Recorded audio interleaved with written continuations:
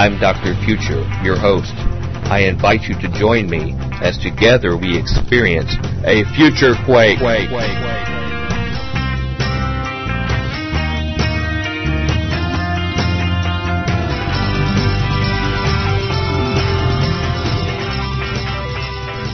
Welcome to the Future Quake Show. I am Dr. Future. And I am Tom, High-Speed Bionic.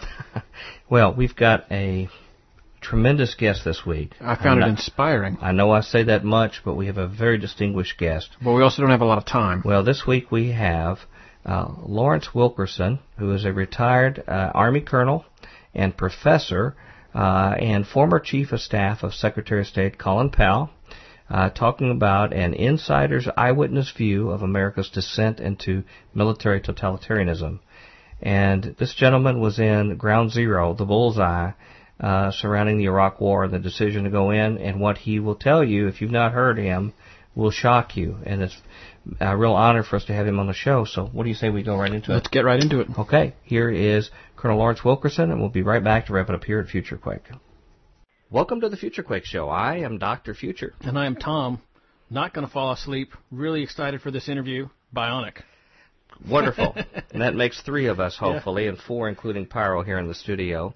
Ladies and gentlemen, we often say that we have some tremendous guests that join us for a given week on Future Quake, but we really mean it this week. We have a very distinguished gentleman who has a credentials, background, experiences that I believe all of you, even new listeners to Future Quake, will greatly respect and admire. And because of that, I want you to hear the very challenging words that he has to say for all of us. This week we have joining with us Mr. Lawrence Wilkerson, who is retired colonel in the U.S. Air Force and currently a professor, and most importantly, the former Chief of Staff of Secretary of State Colin Powell. And we're going to be talking this week about an insider's eyewitness view of America's descent into military totalitarianism. And Professor Wilkerson, I tell you, it's an honor to have you as our guest on the Future Quake radio show. Well, I'm happy I could be with you. You have so many hats, I'm not quite sure how I should refer to you. Do you prefer Professor Wilkerson, Colonel Wilkerson? What do you prefer? You take your pick or alternate between the two. I'll answer to either. Okay. Great. All right. Well, you have the distinction that you can carry a lot of hats on there, so you just let me know if you'd refer in a different way. Our audience here on Future Quake, since this is your first visit here, is a very intelligent, well-read, and discerning bunch, in spite of us, that will appreciate the information that you're going to share with us today. And I mentioned a little bit about your background. Based upon the various excerpts I've read about you, I understand that you served in the U.S. Army. You included serving as a helicopter pilot in the Vietnam War, and as an instructor at the Naval War College and deputy director of the Marine Corps War College, and eventually retiring at the rank of colonel, and currently serving as a professor at multiple institutions right now. Most importantly, I understand you served as an assistant to Colin Powell at the U.S. Army Forces Command, and you continued on in this role as he became chairman of the Joint Chiefs of Staff, and then his role as Secretary of State. Could you clarify any information if I got it wrong, and also please fill in the dots of any other pertinent details about your experiences that our audience should know about to appreciate what you're going to share with us today? Well, you got only one thing wrong, and I have to correct it because otherwise my Army colleagues out there would be furious with me. Okay. You said Air Force, and I'm Army. Did I say Air Force? That's a Freudian slip. Having worked at Wright-Patterson Air Force Base for 16 years. My son's in the Air Force, though, so I can claim that. I read Army, and I don't know. Air Force came out. I guess that just reveals my biases. My son, as a matter of fact, is now with the Tennessee Air National Guard, having gotten out of the active Air Force, and is there at Nashville. Oh, is that right? Wow. Well, the irony, I've been spending most of the last year or two at the Aberdeen Proving Ground testing some of my inventions for protecting armored vehicles. Well, so good for you. The shoe's on the other foot here. I'm sorry. Proceed, Professor. The only thing I would add to that is what I've been doing for the past 5 years, which is an amplification of what I started doing at the United States Naval War College and then began and continued doing at the Marine Corps War College, and that is studying what I call fateful decision-making. Fateful decision-making in terms of our republic is defined as those times when a president makes a choice to send young men and young women to die for state purposes, and something we forget often, to kill other people for state purposes. Mm-hmm. In other words, war. At least that's the public face of it. The not-so-public face of it is clandestine operations where principally the CIA leads a few young men and young women to sometimes kill people for state purposes, and does it in almost total secretiveness. In many cases, the American people don't know anything about it until 20 or 30 years later, and therefore there's very little accountability that applies to these kinds of operations. I've studied those now quite extensively, and I teach what I call presidential decision-making, but I focus on these fateful decisions because I feel that whether it's Eisenhower or Truman or Kennedy or Nixon or Reagan or Carter or Clinton or Bush, one or two, these decisions reveal the most about the character of our leadership and increasingly about the character of our republic. Okay. Well, diving into the content of our discussion today, as you well know, most, but certainly not all, evangelicals have been closely aligned to the Republican Party for at least a generation and see them as upholding Judeo-Christian values and morals. And as I've told my listeners, in my past, for example, was as a prototypical evangelical. I voted for Bush twice and supported the conduct of the Iraq War based upon what I understood and the principal players that were involved in conducting it right up until recent years. I have read that you have been a longstanding supporter of the Republican Party yourself. Has the party leadership and their elected officials departed from what we understood as those guiding principles, if they ever did follow them? And if so, how? I think that's an excellent question. It's one I ponder myself almost on a daily basis. I've been a Republican for 40 years. My father, who passed away 2 years ago at the ripe age of 92, was a Republican his entire life. And so I have been, in the last few years in particular, stunned at what I call not the transformation, but the transmogrification of my party, the Republican Party.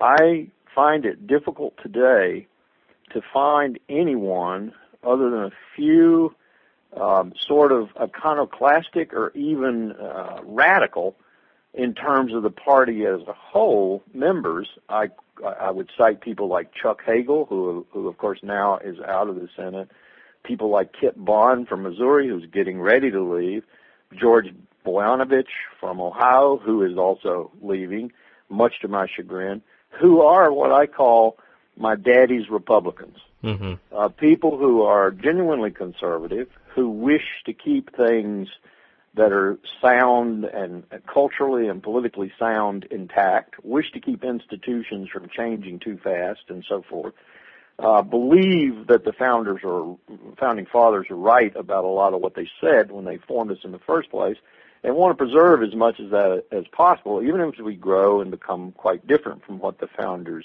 knew in the beginning. That's a true conservative.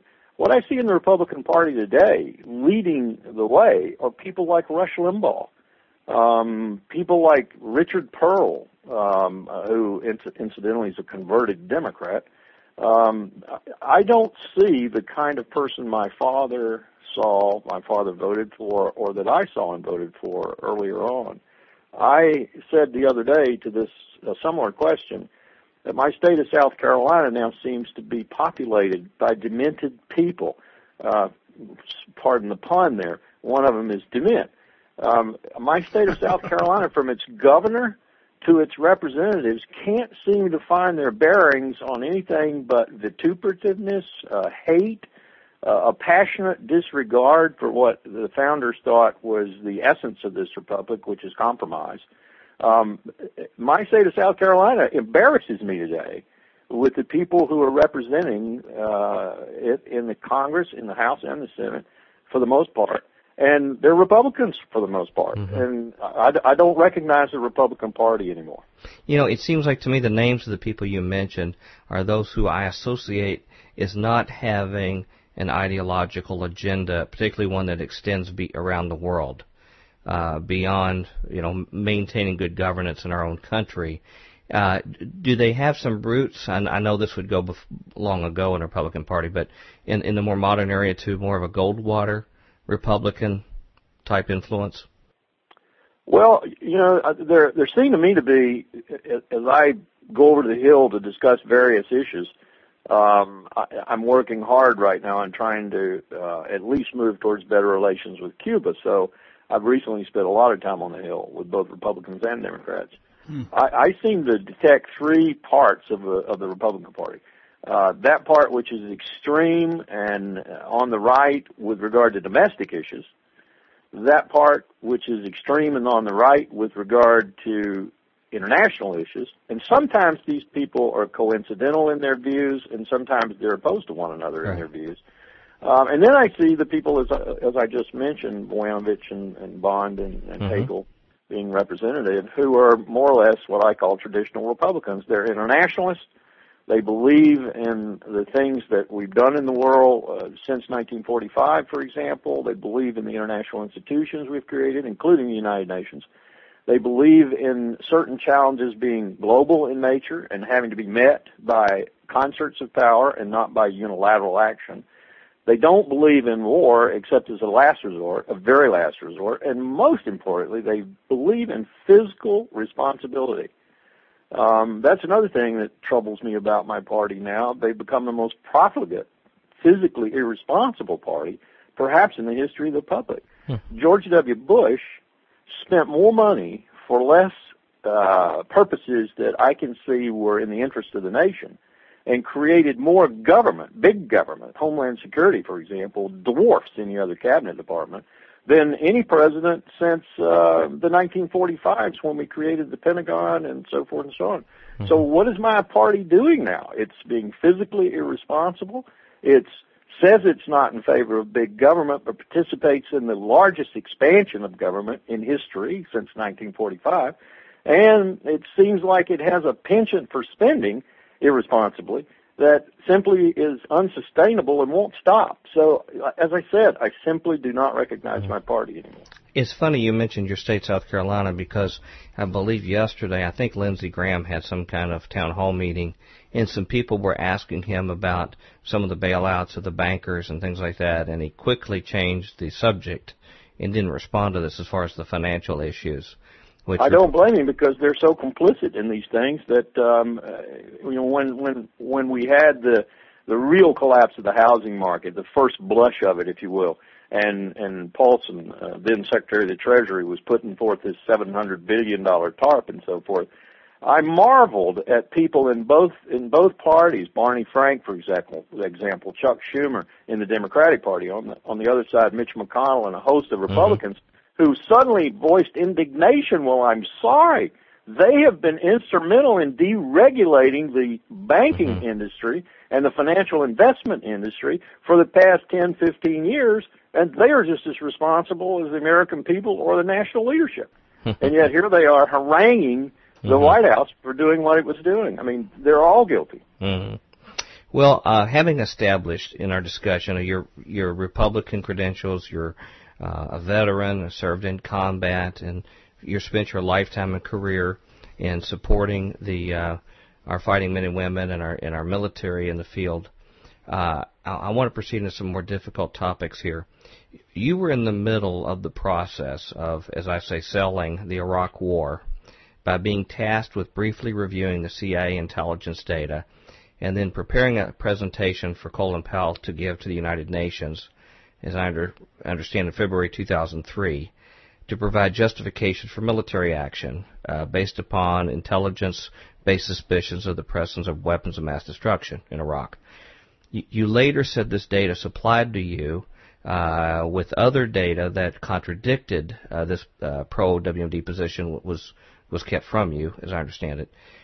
You said that this data and the purpose of the war itself was based upon a lie. And I saw a quote of yours that said, I participated in a hoax on the American people, the international community, and the UN Security Council. Can you elaborate on why you believe that? That was I continue to insist to myself, to my wife, and to anyone who listens that was the lowest point in my professional and my personal life. I walked outside the UN that cold February morning, walked away from the UN down the street there in New York, and I essentially wrote in my mind and then later typed out on a typewriter or word processor my resignation. And I put it in my center drawer back at the State Department, took it out every week and looked at it, and was a coward and didn't submit it. If I made a mistake in my life that was singular and substantive, it was that I did not submit that resignation. And what I did, I said I did. That information that we presented at the UN, unknown to Colin Powell or to me at the time that we were presenting it, was simply not correct in at least three of its major pillars.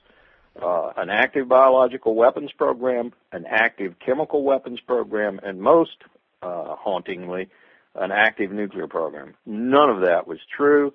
All of that was a hoax, and I am convinced after doing years of research, 4 years now since I left the State Department, that some people in the United States government, and particularly in the Vice President's office, knew the depth and the profundity of that hoax, and yet perpetrated it anyway. Not everyone did. Certainly the Secretary of State didn't. I don't think Dr. Rice did, who was then National Security Advisor. But I am convinced that there were people in the Defense Department, there were people in the CIA, there were people in the Vice President's office. In fact, it was orchestrated from the Vice President's office, who knew the extent of what they were doing, and in Karl Rove's inestimable and very descriptive words, did it anyway. We are an empire now, and when we do something, it becomes reality. So, holy cow. So I want to make sure our listeners understand. You were at ground zero of knowing what really happened to get us into the war in Iraq, which is... I was at Langley with my team day and night for 6 days. I then flew to New York and repeated the process on the top floor of the U.S.-UN Mission Building in New York for a couple of days with the Secretary, with the Director of Central Intelligence, George Tenet, with his deputy, John McLaughlin, and with the principal analysts for WMD in the CIA and on the National Intelligence Council, working directly for the DCI and not the director of the CIA, though it's the same, was at that time the same person. And I can tell you that I'm convinced that there were people in that room who were lying to the Secretary of State and to me. Convinced of it. Okay, so this was regarding a war that's taken thousands of our troops' lives, maimed many more. Yeah, depending on whom you listen to, even the DOD now says 100,000 Iraqis have died. Others have said, and I believe the figure's much higher. Johns Hopkins did a survey in Iraq, and they believe it was somewhere between 300,000 and 600,000 who have died. Mm-hmm. And not only that, we've put 3 or 4 million into a diaspora that doesn't seem to be coming back to Iraq either. Many of them are in Jordan and Syria and destabilizing those countries. Mm-hmm. And it's ruined our reputation around the world. The goodwill that we had after the 9/11 event has to a large extent evaporated. The goal, that was an incredible moment of solidarity. Right. As the French newspaper said, we're all Americans now. Mm-hmm. It was a moment of solidarity that we could have capitalized on and probably still be working with to solve some of these global challenges that we confront now. Not the least of which is nuclear proliferation. Mm-hmm. And yet we stuck our fingers into that euphoric bubble and burst it before even reality said it should be bursted. Mm-hmm. I mean, how long are you going to keep a concert of nations feeling good about one another when you're pursuing things like conflict and terrorists and so forth? But we did it right away. We essentially said, we're going to do this by ourselves. If anybody wants to go on, that's fine, but we don't need any of you. And then we went about the global war on terror. Mm-hmm. Well, we'll come back to this, but this was a deception not only to you and to Secretary Powell, but to the American public itself. And our evangelical audience is listening, was consistently supportive of the president, of the case they made. They went and helped sell it to the American people. Christian media did a large job selling it to their followers in Christian media. about the need for this, the fact that if we go in there, it'll be a dagger in the heart of terrorism. We'll be able to start the seed of terrorism that's in Iraq and to go on for that. And what we have actually done is quite the converse. What we have actually done is given Osama bin Laden and Ayman al-Zawahiri, who's his brain trust, his real strategic thinker, almost everything they wanted.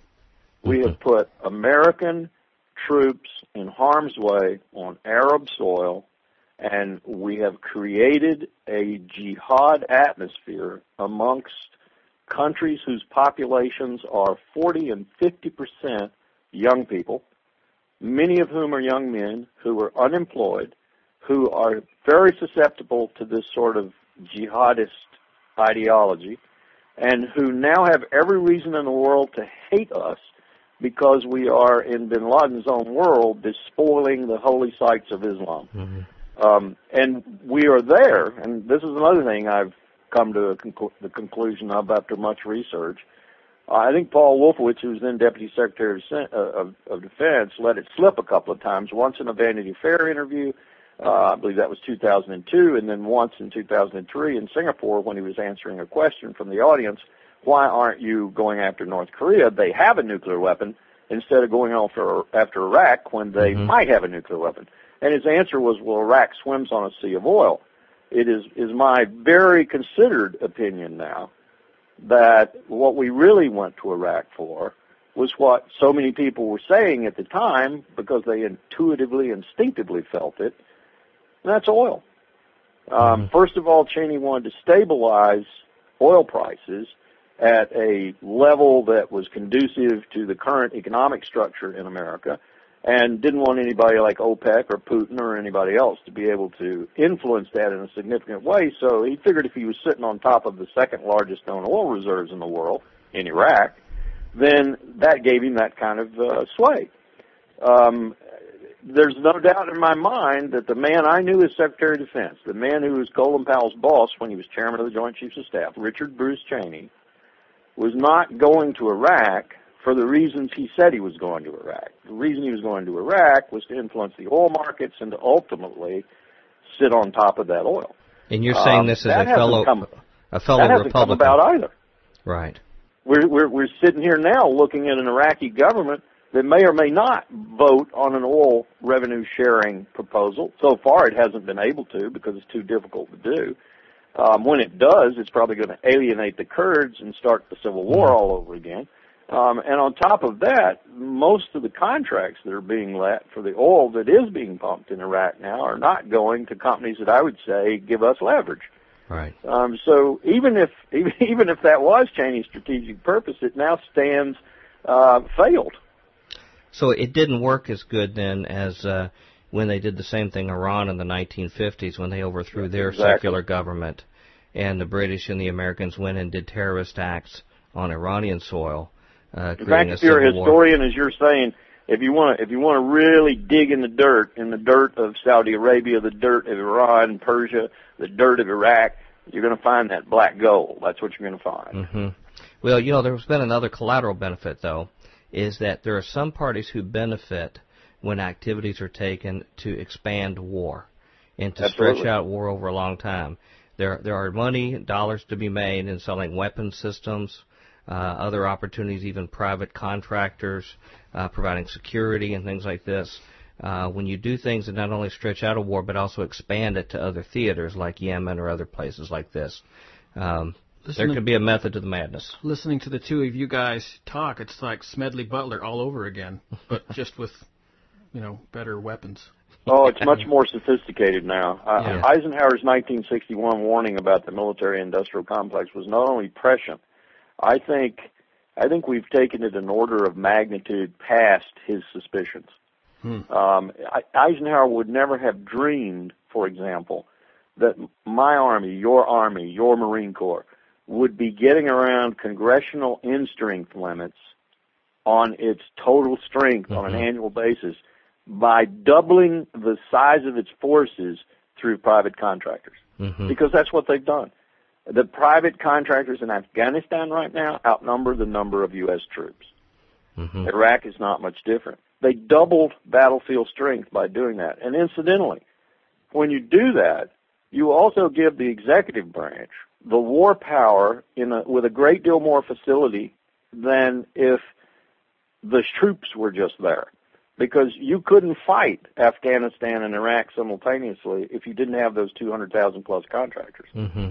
Well, so you've just given the executive branch another reason, another way, another depth of flexibility, if you will, to wage war. Well, and it even gets more specific in that, if I understand right. I've seen credible reports that there were groups of these private contractors that responded directly to Mr. Cheney himself to perform assassinations and other kind of things that could be around the law, and they appeared to be credible to me. That's come out in the last few months. I think I have discovered, and it's going to be in my book if I can document it adequately, that Cheney was actually cutting the Special Operations Command Commander, the 4-star in Tampa. He and Rumsfeld were actually cutting that guy out, and they were going straight into JSOC, the Joint Special Operations Command at Fort Bragg, and they were actually directing Special Operations forces in clandestine operations across the globe, mostly Delta and SEAL Team 6, from the Vice President's office through the JSOC commander. And incidentally, the JSOC commander at that time was General Stanley McChrystal. Wow. Well, you won't hear a lot of condemnation from even sometimes these Christian media groups, because groups like the head of Blackwater is one of the major funders of some of the major Christian groups like Focus on the Family and things like this. So we have special issues that we have to deal with in the family of faith on these issues. We're back at Future Quake with Dr. Future. And Tom, no friend to the Jacobins. Neocons bionic. Very good call there. Yeah. Colonel Wilkerson is a captivating speaker. Mm-hmm. He speaks from authority, and he has more to say this week. But someone else who has something to say is Merv, who can tell you how to contact us at Future Quake. Future Quake radio broadcasts are archived at www.futurequake.com, suitable for downloading or streaming, as well as other show information. Email Dr. Future and Tom Bionic at drfuture@futurequake.com. That's DRFUTURE at futurequake.com. Tell us your name, city, and radio station or internet, and if we can use your name on air. Comments on the show's topics or guests, or suggestions for future show topics or guests are most welcome. Dr. Future and Tom will discuss selected emails each week during the radio broadcast. Okay, that's it. Sorry, we got a little time. We got to get out of here. Come back tomorrow for the next segment you don't want to miss this week. Until then, we hope your future is always bright. Have a good day. Bye. Join us next time as we dare to experience another aftershock of a future quake.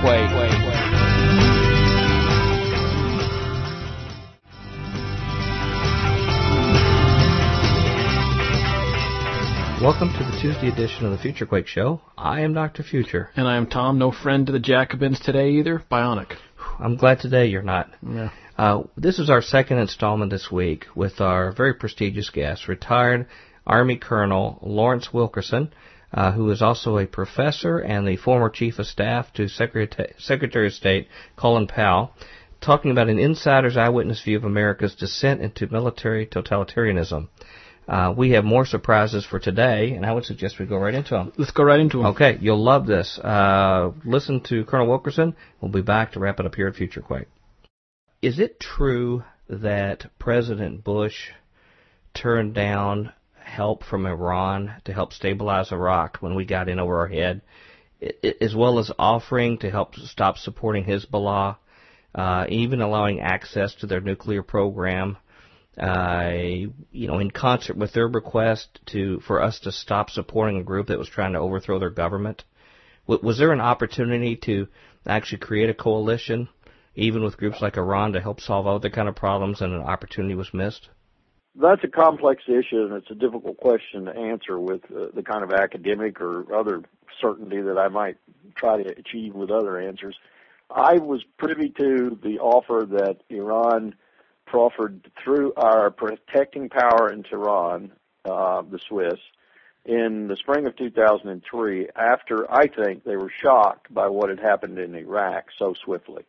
They weren't looking at the looting. They weren't looking at the fact that we were going to make such a mess of the post-conflict situation.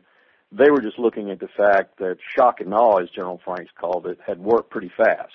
And so I think they were a little bit frightened, and they had reason to be, in both Damascus and Tehran, that juggernaut was going to come next for them. And so it sobered a lot of the leadership in both of those countries. And as a consequence of that, and probably as a consequence, too, of the fact that we'd cooperated quite well on the ground in Afghanistan, Iraq had been very cooperative. After all, the Taliban probably would have been on Iraq's list as their number 2 enemy after Saddam Hussein. They didn't like the Taliban either. So they cooperated with us throughout the operations in Afghanistan. And so this offer came with no thumbprints or fingerprints on it, but clearly with the Swiss telling us and Geneva, our ambassador in Geneva, and the Europeans in general telling us that this was a genuine offer, that it had been vetted all the way through the Ayatollah, certainly through the leadership that needed to vet it before it came out. What struck me about it was that, and this was a little bit of irony here, because I had worked initially in the State Department under Ambassador Richard Haas in the policy planning staff, and we had early on worked a little paper up that was for the deputy, Richard Armitage, that essentially said what we thought would be the points that would come up were we ever to talk to the Iranians seriously on both sides, Iranian points and U.S. points. We called it a non-paper, which was just diplomatic talk for, no fingerprints, no heading, no signatures, no names. We had kind of given that to them while we were on the ground with them in Afghanistan. So here this thing came back, and it looked a lot like our paper. It looked a lot like the Iranians were saying, we've looked at your paper, and we've tweaked it a bit and added a few things, and now we'd like to know what you think. And we refused to do anything about it, including my boss. My boss was buried under North Korea at that point, and the vice president's adamant opposition to what he was doing on North Korea. My boss was also trying to keep the China account sound because Cheney and Rumsfeld were eager to make China the next Soviet Union, and Colin Powell was eager to keep them from doing that. And so in his defense, he was beleaguered at the time with other challenges that he probably thought were more important. Right. And his own Assistant Secretary of State, Bill Burns, Assistant Secretary of State for Near East, kind of said it wasn't a serious offer, too. So, as I said, it's a more complex situation perhaps than some are suggesting. It wasn't an outright refusal to listen to the Iranians. It was an evaluation at state and elsewhere, and certainly in the Vice President's office, that it wasn't a serious offer. Well, I think that was wrong, but that's my opinion. Well, the problem is you talk about priorities. All of those things are important, and you don't know what's going to be more important down the road. Stepping back quite a ways, and we being Future Quake, we talk as much about history as we do anything else on here. Yeah, we could almost call it History Quake. Well, we're past Quake. I want to ask you, what did our founding fathers like Madison think about placing the power to conduct war and the ability to authorize it in the same hands? If I remember right, this incident, like many before it, like Vietnam, was not done with a formal declaration of war. There were activities that were done unilaterally through the executive administration, and correct me if I'm wrong here, but it seems like that's sort of become the new normal. I think LBJ was in a similar circumstance with the Gulf of Tonkin. Can you confirm that, and if so, what did our founding fathers think about that scenario? Well, I think you're right in terms of what we're doing today, and this is right where I teach. So one of the headings on my syllabus in one of my classes is Madison. And Madison says, point blank, I mean, I can quote it to you almost verbatim, those who are to conduct a war, and my memory is that he puts conduct a war in italics, emphasizing it, cannot in the nature of things be proper or safe judges whether a war ought to be commenced, continued, or concluded. They are barred from the latter functions by a great principle in free government, analogous to that which separates the sword from the purse, or the power of executing from the power of enacting laws. And he goes on to say, a country is judged free by how much it attenuates this propensity in the executive to go to war. In other words, you shouldn't have a president who can go to war anytime he wants to.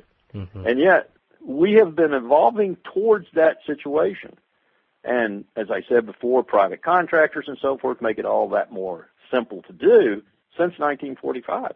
It's the military-industrial complex, the influence that it has, the influence now that other people who make profits from war have. Lockheed Martin's share price was about $26 a share before the Iraq War. A year into that war, it was about $126 a share. When you make war that profitable, you're going to have more of it. You know, General Smedley Butler had some good suggestions in his book, War is a Racket, which we actually talked about on our show here once about his life. He said that if that only the people who would actually go out on the battlefield, the infantry, would be the ones allowed to vote on whether to go to war, and Absolutely. that anyone who provided hardware or equipment, this is back in 1935 I wrote this, anyone who actually produced hardware or equipment should only be paid the same salary as what the buck private gets paid. You know, I'm a fan of Smedley. He messed around in Latin America a lot, and he knew what he was talking about when it came to banana plantations and coffee plantations. Right. And what is it today? Why are we doing what we're doing in Honduras? AT&T. Why did we do what we did in Chile when we ignominiously helped overthrow Allende and get him killed? ITT. You scratch real hard on a clandestine operation authorized by the president, conducted by the CIA, and you'll find American corporations all over it. And if you take the profit motive out of war, you'll find the voices pushing for war and paying the bills to promote it will quickly disappear or be silent. Absolutely. John Kennedy once said, a man much maligned, a man who probably had as much courage as any president we've ever had. He stood up to the military twice. After the Bay of Pigs, when they wanted to invade Cuba, he said no. And then during the Cuban Missile Crisis, when they wanted to invade Cuba again, he said no. This was a brave president.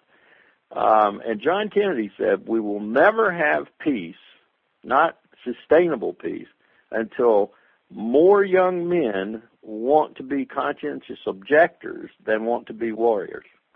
Wow. That's a profound statement, and I find it. And my grandmother was my grandmother taught Sunday school for 65 years. They gave her an honorary bed in the Darlington, South Carolina Baptist home because they loved her so much. That's my idea of Christianity. That's the Christian that I see. That's the Christ I see. You know, not a warrior, not a guy with a flaming sword going to kill all the Jews at the rapture. My Christ is a person who came to reverse the Old Testament teachings, or at least to extend them and expand on them, and to make love and charity and all those good things the preeminent features in human life, rather than war and fighting and killing and so forth. That's why I find a lot of the evangelical movement in this country, as you've expressed it, and the support for war and so forth, absolutely mystifying. Well said. Well, you know, we come from a strong evangelical background here. We consider them one of us, and that's what has created a unique ministry for us here in what we do. And I would suggest for you and your students, if you could make one of their listening assignments is to listen to the archives of FutureQuake.com. We go into the Old Testament, and we have an explanation on why things happened the way they did in the Old Testament, the wars and the other kind of things. And in fact, if you look very carefully, the wars that did happen in the Old Testament, other than taking the Promised Land, the rest of them were reactive wars based upon bad things that the people of Israel did. They were judged and they had to respond to regain their land. But there are some answers in that, and I would recommend that you and your students go back and listen to that, and you'll find it very clearly that God is consistent in the new revelation He brings through Jesus Christ. And that brings up... I'm sorry? Well, there's a theory that comes out of that, too, and my wife's Catholic, so, Cicero postulated this for the Roman Empire even before the Catholics, Augustine of Hippo and so forth, St. Thomas Aquinas and others, began to develop this theory that the Catholics called just war, which most everyone has adopted in the free world, in the Western world, the international consortium that I would say are our friends and allies. And you examine that theory alone, which I call the Catholic theory of just war, and we don't fit it anymore. Mm-hmm. We don't even fit that one. Mm-hmm. And the most prominent one of those for me is the one Powell used to throw out all the time. It's what got him the sobriquet of the reluctant warrior. You better have gone through every other tool in your kit bag. Economic power, financial power, diplomatic power, political power. You better have gone through all of that before you resort to war. It should be, in Catholic just war theory, the very last resort. Mm-hmm. And we haven't met those criteria for a long time. You're starting to sound like Ron Paul talking like this.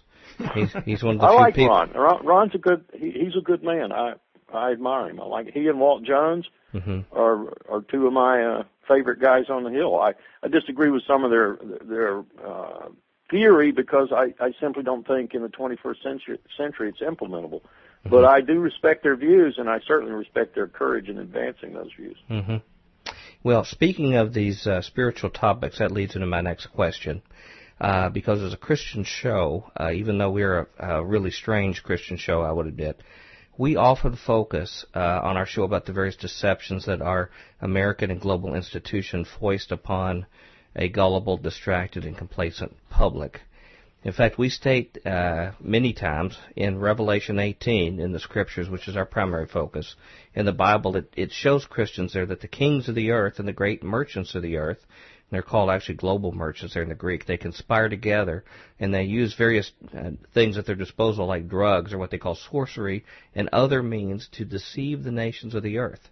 And the pattern, the template is already there in Scripture, in ancient Scripture, that you have corporate interest, global corporate interest, you have civil authorities through the kings, they conspire together, and that deceiving the masses is one of their normal operations, and it has been since the first days that governments came together. In our regular review of the news, we have pointed out things such as and I want you to correct me if some of my facts are wrong here, that the supposed Kuwaiti nurses who testified before the Gulf War that Iraqi invading soldiers were pulling babies from the incubators to die, testifying directly to Congress to influence theirs in the public opinion about entering the war, were in fact, per my reading, presumably members of a public relations firm hired by the administration. We have also discussed the attack on American veterans and the bonus army by our own military. Even the attempted seduction of General Butler again coming up here by well-known business interests that attempted to overthrow our government back in 1933. And in more modern times, we have discussed the total falsification of the Gulf of Tonkin incident, which led to tens of thousands of Americans dying overseas in Vietnam. Obviously affected your life personally. And then claims by journalists such as Cy Hirsch, who says that Cheney personally told him and others his desire to disguise American ships as Iranian ships and to stage an attack, to falsify an attack, and provide grounds for an invasion of Iran. Now, I would submit that these are treasonous acts of war, and they're a type of disinformation hostile campaign against the American people themselves. Do you agree with this assessment? And if so, what other incidents have you witnessed that or are aware of that exhibit the intentional deception of the American public by elected officials and their support staff? Well, the one I was involved in myself comes to mind immediately. We, as I said, we perpetrated a hoax on the American people with regard to cherry-picking the intelligence and then forming the intelligence to make it look as if Saddam Hussein had weapons of mass destruction. I think you're looking at a phenomenon that's a bit more complex than what our founders might analyze it to be, guys like Madison and Franklin and Jefferson and Washington and others. It's not the same thing as what they looked at so hard and with such an intense focus, monarchy, George III in particular, but monarchy all over Europe in general. What it is today, I'm not even sure they would recognize, because I call it a national security elite that is so convinced of its own expertise and its own purpose that it is willing to go by the old adage of the end justifies the means more often than not, because they believe their end is so laudatory and so important, whether it's the security of this nation or their own hold on political power, and sometimes those two things are indistinguishable in the individual, they believe they can do anything. Torture people, start wars, declare that bin Laden is the equivalent of the existential threat of 30,000 nuclear missiles from the Soviet Union, which of course he's not. As a matter of fact, your listeners might be interested in just some facts. You know, we lose more people on the highways of this country every year than have died in the entirety of our history as a result of terrorist attacks. Bin Laden accomplished the deaths of 9/11 for about $500,000 U.S. dollars. We have spent $2 trillion already trying to track him down, trying to catch him, trying to combat what he supposedly has done. This doesn't work. In anyone's physical book, this simply doesn't work. We're going to bankrupt the country. We're going to bankrupt it morally and spiritually, and we're darn sure going to bankrupt it financially. Why are we doing things like this? You cited some of the reasons, but one of the biggest reasons is an uninformed electorate, an uninformed people who are either apathetic or who are so misinformed through the media or whatever that they don't know how to make good decisions. They don't know how, as Harry Truman would say, they don't know when to throw the bastards out. I don't know how you fix this either. That's what's got me really worried about the future. I don't see anyone walking around with big ideas, risk-taking entrepreneurial ideas, as was done in 1775 and 1776, for example, to fix this. It seems like everyone is pretty content with just getting their share of the pie and receding into the woodwork. Well, you know, you were given a week to go over the intelligence data for before the Iraq War. I'll give you until the end of the interview here to come up with some of those great solutions. Yeah. So if you can work on, clock is ticking. Here you go. I'll set the egg timer. One of the questions on my final exam: how would you fix the dysfunctional United States government? And if you hear something good, send it over to us. One thing I would say off the top of my head that I would submit that we try to attempt here, otherwise we're wasting our time here, is that if we can inform and educate other institutions in society, like the people of faith, like the religious institutions, like others, not just religious, even other institutions of society, that can have some influence if they choose to step up. We believe they should solve other societal problems, healthcare needs of society, the issues of poverty, issues of injustice when it occurs in our courts. These are the responsibilities of citizens, not government. Government can serve as a tool when coercive power is needed to resolve an issue.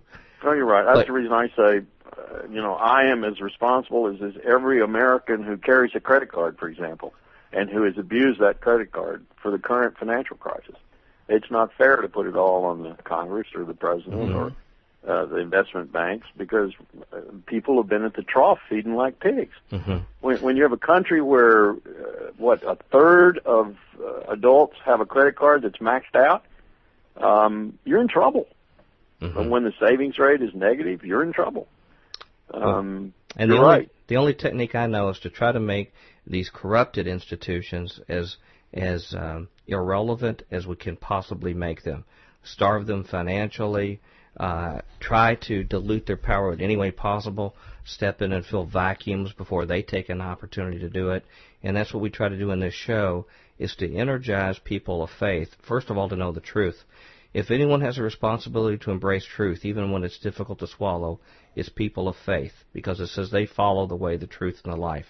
So they have a responsibility to set the example, and then to actually lead society, not in a coercive way, but by example, to bring about justice and truth because of this. And we'll talk about that at the end of the show here. As a long-term... let me just say to that, amen, brother. We love to hear those here. You've spoken a lot, particularly about Cheney and Rumsfeld.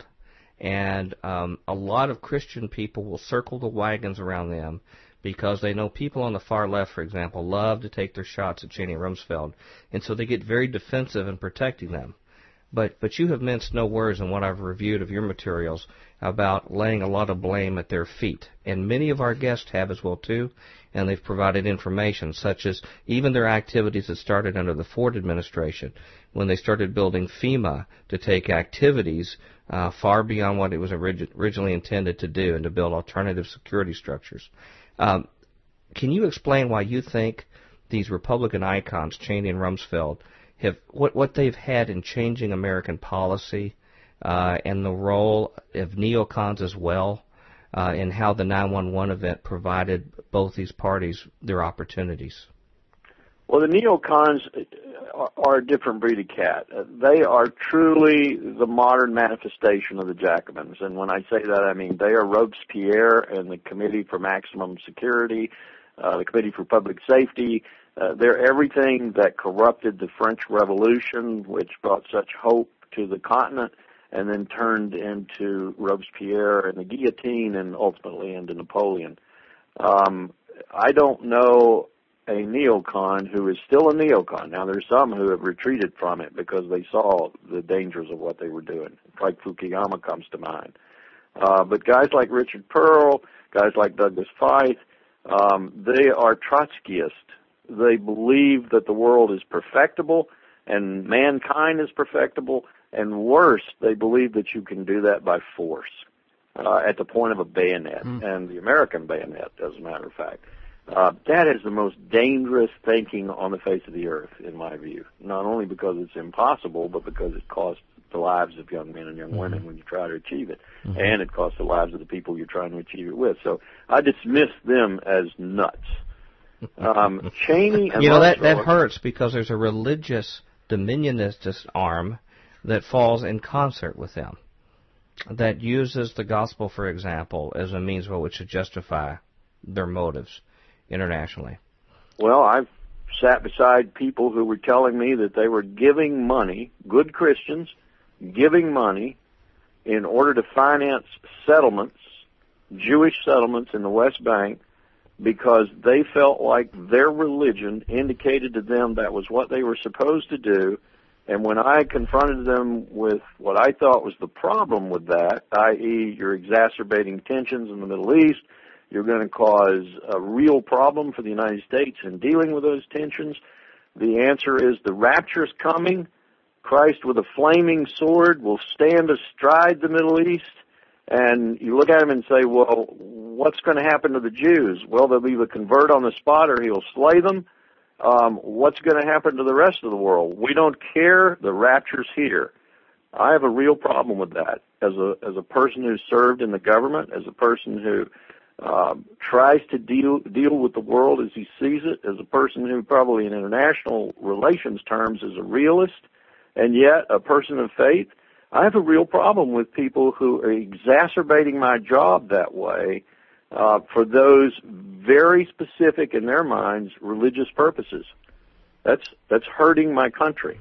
Well, maybe they don't think there's enough war in the world already, and if they think they help God by trying to cause some more wars, that we'll get a prerequisite number of wars, that something good will come out of it. That's one of the scariest things about it to me. They seem to be genuine in their faith, in their belief, and it's rare that you can dissuade someone from that point of view. They seem to almost be on some form of narcotic rather than on what I would say a clearly thought out religious path. Well, this is a sensitive topic for us because much of the content of our show, I don't say much, but a significant part, are in areas of our faith we take seriously in the Bible, like Bible prophecy. We believe the Middle East is going to play a role. We believe God will do in the future what He's done in the past.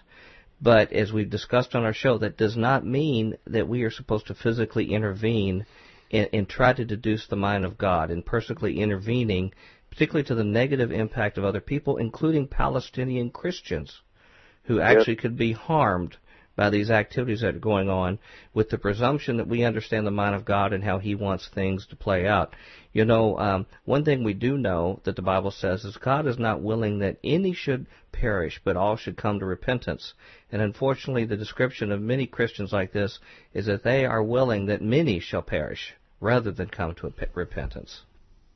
We're back at Future Quake with Dr. Future. And Tom down with the Jacobins, Bionic. Well, you're on that Jacobins thing, aren't you?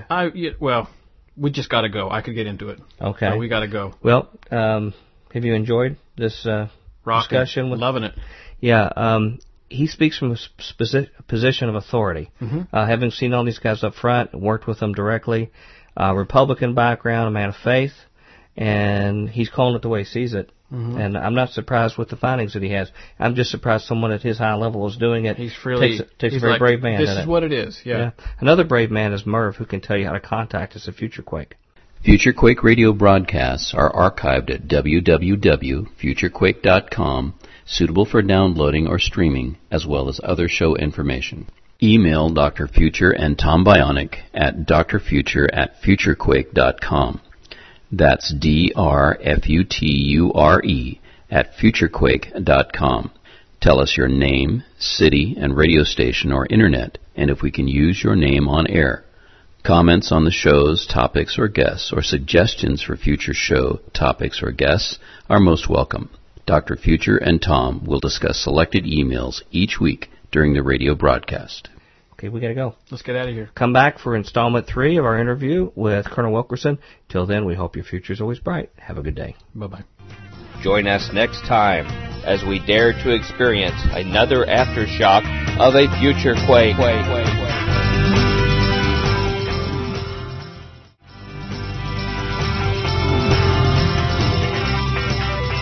Welcome to the Future Quake Show. I am Dr. Future. And I am Tom.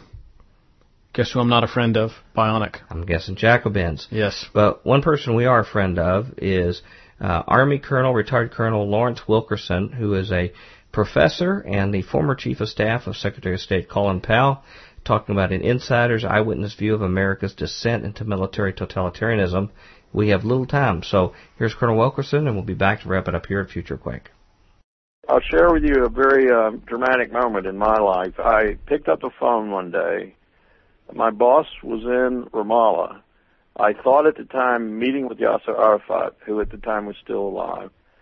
And I picked up the phone, and I can't give you the full details because, let's just say I'm not going to give you the full details, but the guy on the phone was in charge of a major Christian segment in the West Bank and in Jerusalem.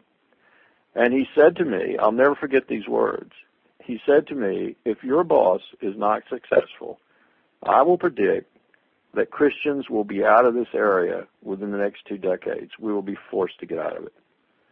This was a Christian prelate who had dedicated his life to the church in that region, in a very difficult region to be a Christian. And here he was telling me that if we weren't successful, and we weren't, we're going to drive Christians out of that area. He was right. It is becoming untenable to be a Christian in that area.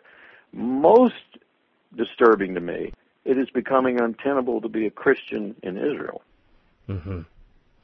Well, as we discussed on our show, a large number of the major evangelical ministries that take tours over to Israel, and that is a big cash cow for them. They make a lot of money to support their ministries with it, right. And they generally do good work.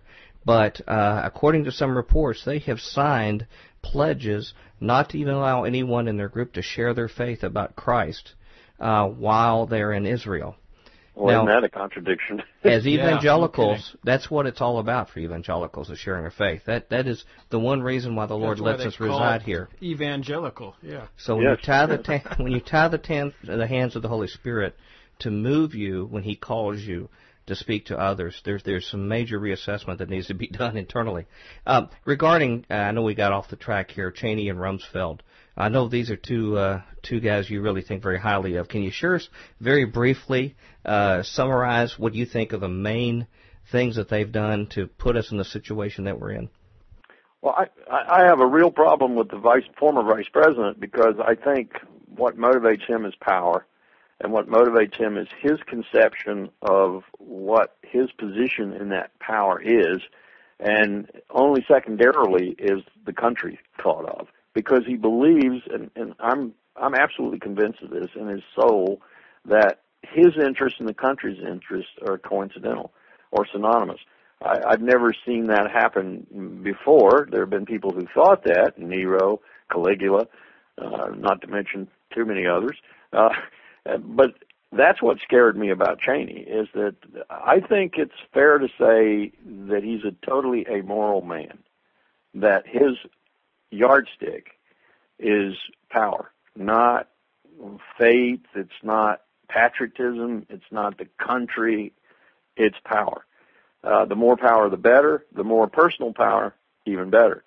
Kissinger once said, playing on Lord Acton's term, power corrupts and absolute power, pause, is kind of nice. Well, that's the way. I think that's the way Cheney operated. Wow. Cheney's personal wealth went from something like, from my review of his disclosures, financial disclosures, went from something like $2 to $4 million to about $70 million.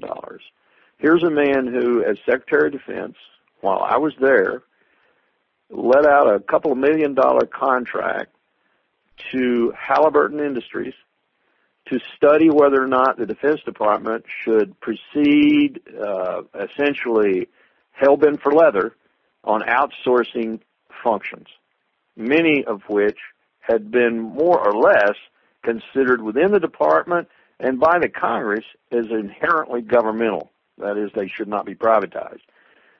Cheney gets this study back from Halliburton in '92, as I recall, and of course Halliburton says, "This is a wonderful idea.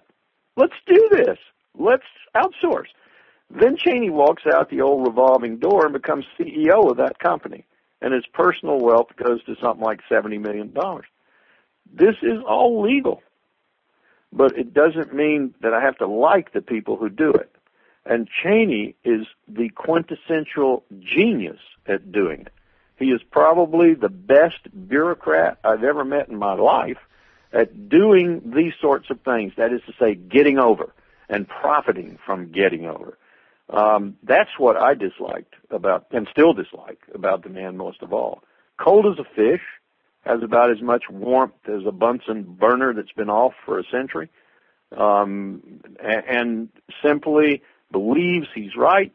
There's no religious belief to it, in my view. It's personal, it's power-oriented, and he's a scary person. And that's the reason I've become very outspoken about him, because, as I've said, the only man I can see in our history that compares to Cheney in terms of danger to this republic was Aaron Burr. Wow. Wow. Do you recommend this? Well, I guess I wouldn't say that. I know he met a certain demise. He was dealt with in a certain way. I guess we'll let nature take its course. Yeah. In that respect. It sounds like you speak of all these things I just can't help. My mind goes back to like Emperor Palpatine there in the Star Wars trilogy. Yeah. Totally amoral, completely after power, and everything else is secondary.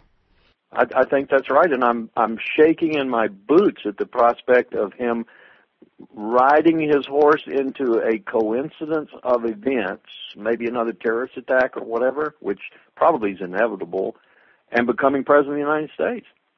Mm-hmm. That's pretty scary. Very scary to me. I wasn't going to talk. I was going to skip over this question because you had already touched on the fact that if you really look objectively at the threat of terrorism, the cure is much more worse than the malady. The total number, the effect of terrorism on our lives is dwarfed by, like you say, the number of deaths by car accidents in a given day. One thing that concerns us a lot as we've been following this is that at least domestically, many of these supposed terrorist incidents that were stopped, if you stick with the story and follow it and look at the fine print days later, you'll find that they were led by an FBI agent who was creating a sting operation, went to some of these mosques, picked up some people who usually were mentally deficient enough that they could not represent themselves at trial, offered money to them, ordered some fertilizer or something like that, and then they call in and say they've caught a big sting. They've stopped a terrorist cell. But over and over again, the leader seems to be somebody in our own government. And then more recently, we've had this word that one of the ringleaders of the Mumbai attacks was actually a double agent. that was involved with us. We know that many of Al-Qaeda were actually on the CIA payroll right up to the time of 9/11. Of course, they were useful when we had our agenda in Afghanistan. Do you fear, when you talk about Cheney and the immorality of people like this, that they would stoop so low as to use things like this themselves to adjust the timing of it, when things occur, when the public wavers in their support for war, that they would actually work with some of these kind of things to exaggerate the terrorist threat? I'm compelled to say yes, because I know how much they harped on, exaggerated, and pushed the idea of a connection, a significant connection, between bin Laden's Al-Qaeda and the Mukhabarat, the intelligence service, ultimately Saddam Hussein. And I know that they actually shifted their harsh interrogation methodologies with that in mind as early as the summer of 2002. That is to say, they were no longer after, as a primary objective, information about Al-Qaeda and bin Laden and another attack on the United States. They were after information that would give them proof that there was a significant contact between Saddam Hussein and Al-Qaeda, so they could have more justification for their war. And they were willing to take information to that effect that was gained through torture in a foreign capital with no U.S. Personnel present when the information was gained. Sheikh al-Libi, for example, was tortured in Cairo, no U.S. personnel present, and he was tortured quite extensively by the Egyptians before he supposedly revealed that there were these significant contacts. So if they'll go that far, if they'll condone that kind of action, I'm compelled to answer your question in the affirmative and say, I don't believe I would put almost anything beyond these people. You know, when you reflect on things like Operation Northwards, that a prior Joint Chiefs of Staff had approved of actually shooting down airlines full of Americans to try to pin on the Cubans, or you even think about the terrorist incidents that have been documented, we mentioned in Iran, to overthrow their secular government. We're led to the same position here, and we just shudder to think that this could be exacerbated by power-hungry people within our own government, and it really doesn't take that many people buying in to pull off a lot of this. You're right. You're right. I sometimes tell my students, or I look at my students and I say, you read Shakespeare? They nod their heads. I say, you read King Henry V, King Henry IV, Part 1 and 2, Hamlet, Macbeth? You read those? Yes. You think they're good? Yes. You think they're representative of life and human nature? Yes. Do you think Shakespeare held a mirror up to life, as he said? Yes. Why would you think that our leaders would be any different from those leaders? They're human. Mm-hmm. And, you know, my students sit there looking at me like I'm crazy at first. Yeah. But then, nobody likes that question. Yeah, light bulbs start going off over their head, and you say, yeah, they put their pants and their skirts on the same way everybody else does. And as our founders pointed out very eloquently, when power can be abused, it will be. And since 1945, we have been very, very powerful. Mm-hmm. That's right. Becoming a superpower has its own seduction to it. It certainly does. Almost like a narcotic. You mentioned a topic that is near and dear to you and as well to us, and that's regarding torture and the detainment of individuals at Guantanamo Bay. I believe you've stated from my reading of your work that of the 800 or so people that have been detained there, roughly 24 could probably be construed as actual terrorists. The others have been described as innocent parties for the most part, who were in the wrong place at the wrong time. Evidence also seems to suggest that the government, there's actual data that shows that they soon understood that most of these other people were indeed innocent, but chose to still detain them and even routinely torture them for years afterwards in case they might give some data that could have some actionable use later. Is this your understanding of the situation, and how did the acceptance of this formulate within the government, including, I believe, there's 6 attorneys that played a critical role you mentioned, and why do you think it's been marginally accepted by the American public, even those people who call themselves evangelicals?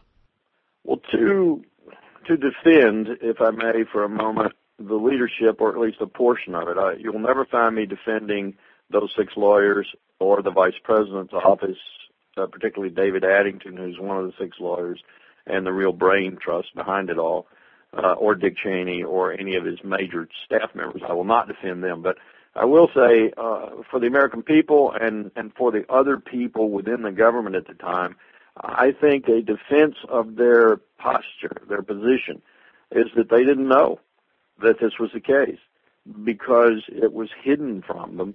And it was hidden from them for a number of reasons. One, because people at the lower level who did know the truth didn't want anybody up higher to know the truth because they were afraid for their own rear ends.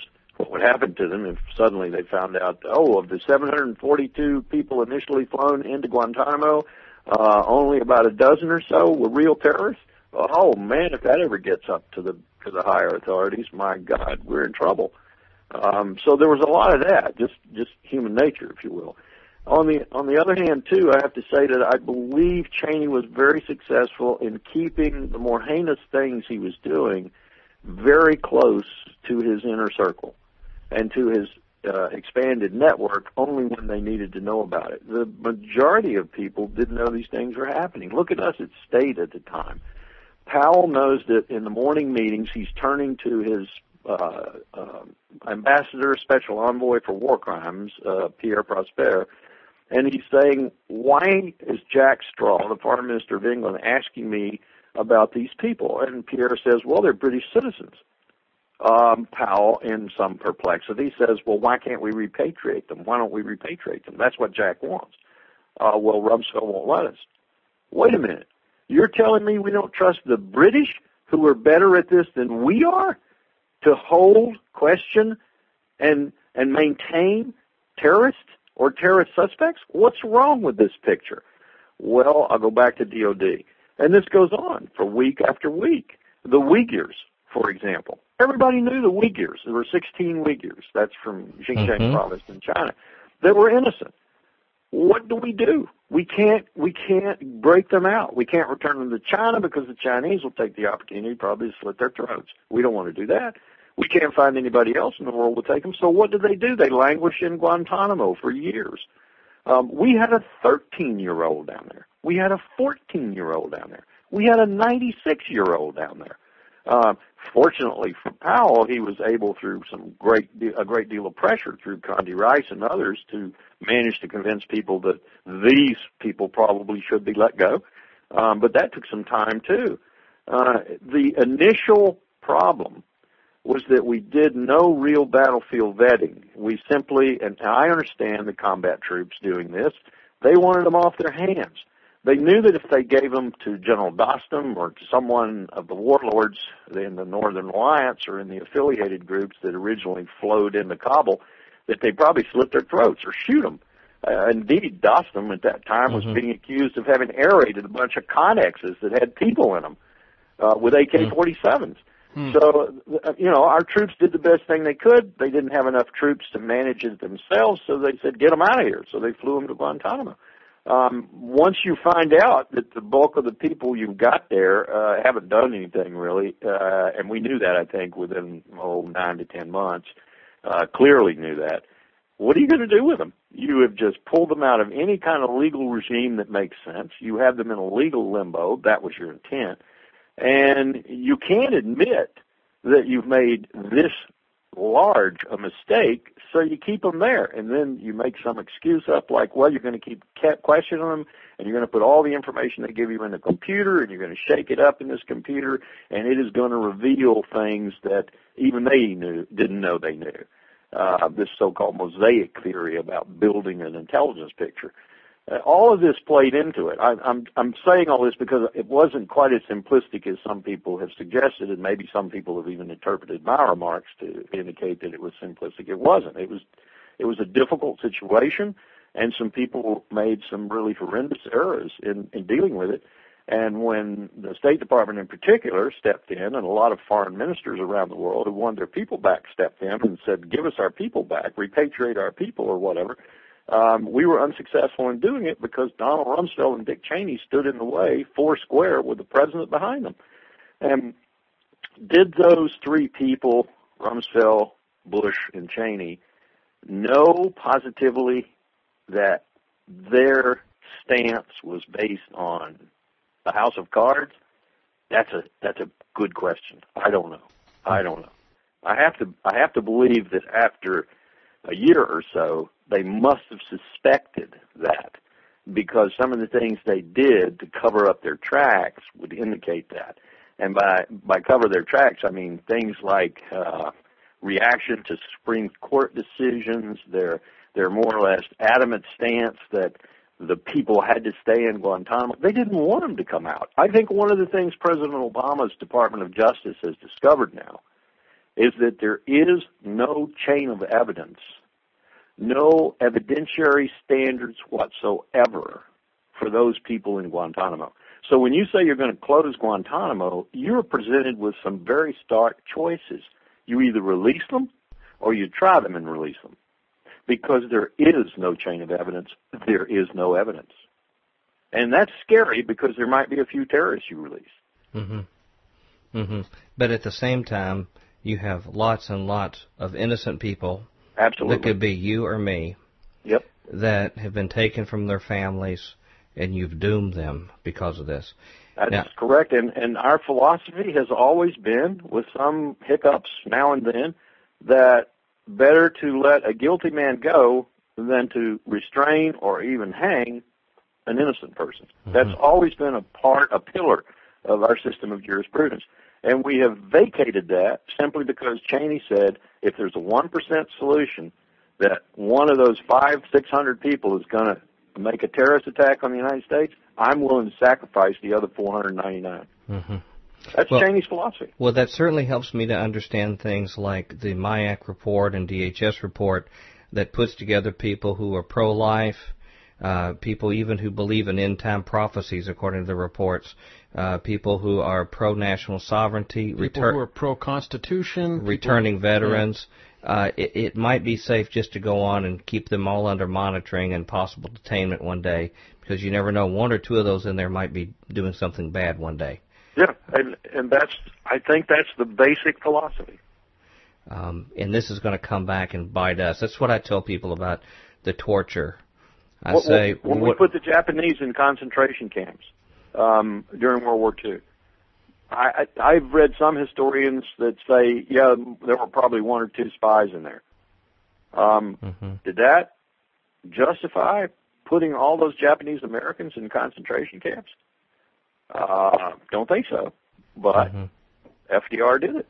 Mm-hmm.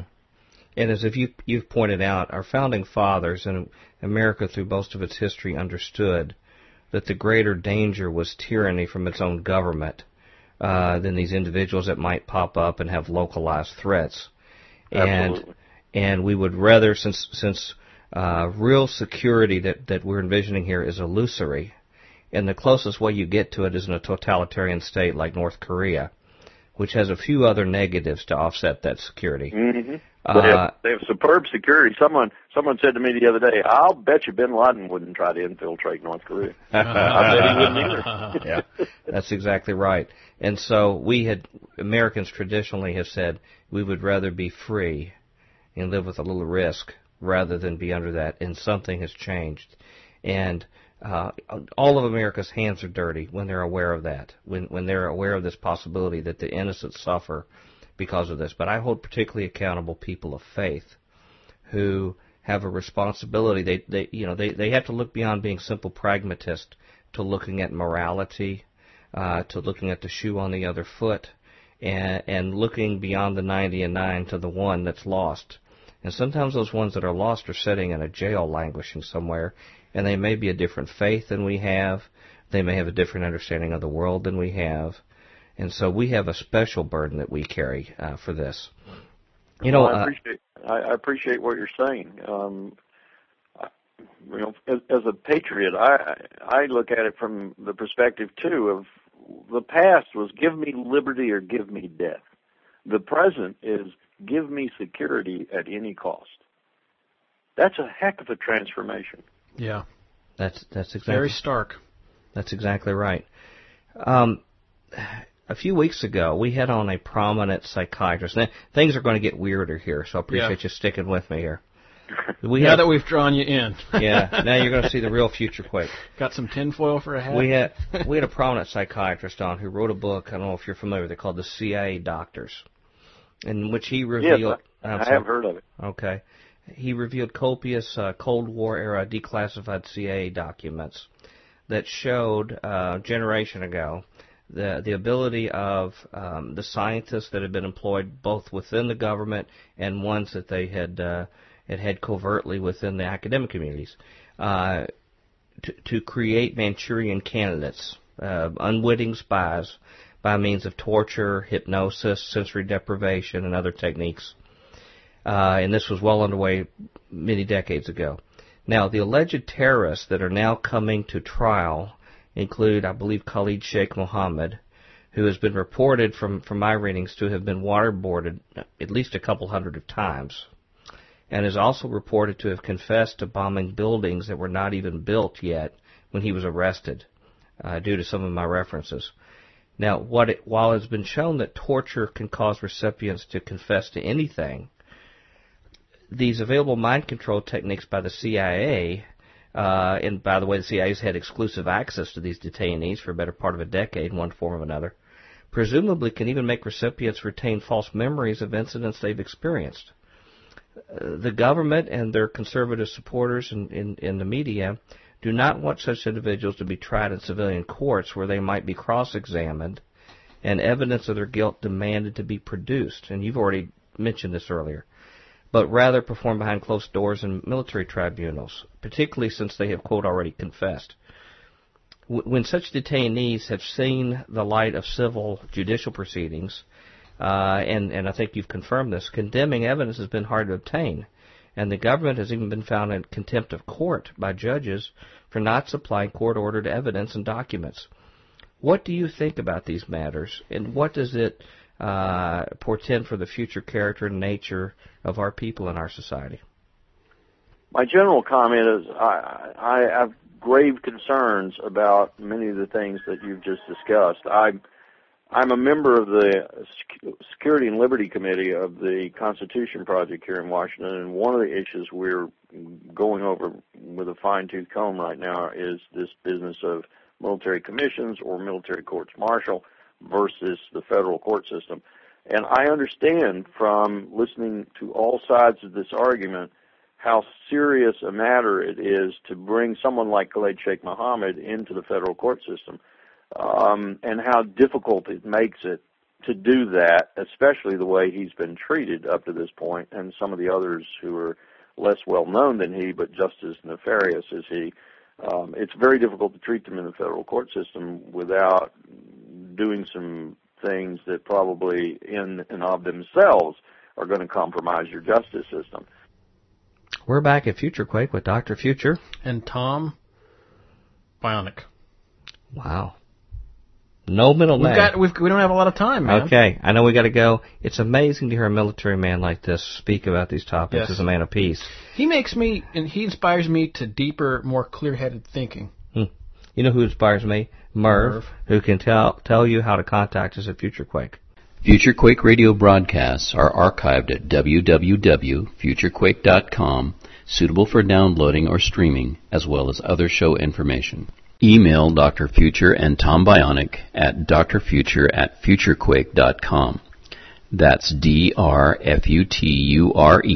at futurequake.com. Tell us your name, city, and radio station or internet, and if we can use your name on air.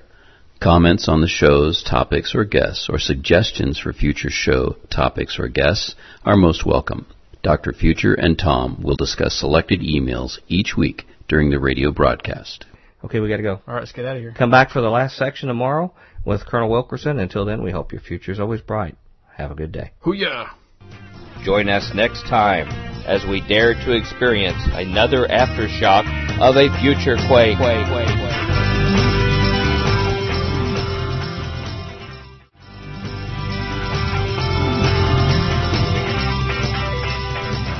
Welcome to the Thursday edition of the Future Quake Show. I am Dr. Future. And I am Tom, no friend of the Jacobon Bionicon. Okay, you're making up for yesterday with no middle name. Yeah.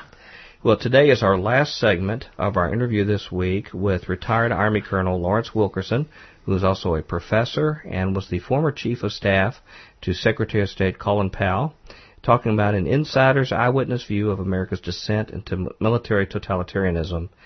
It's been a wonderful discussion of a man that served in America, served in battle in Vietnam, and has some surprising things to say.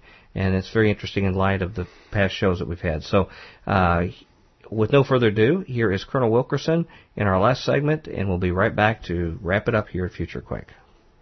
I understand why the Congress tried to create another, if you will, set of courts. Call them national security courts, call them military commissions, whatever you want.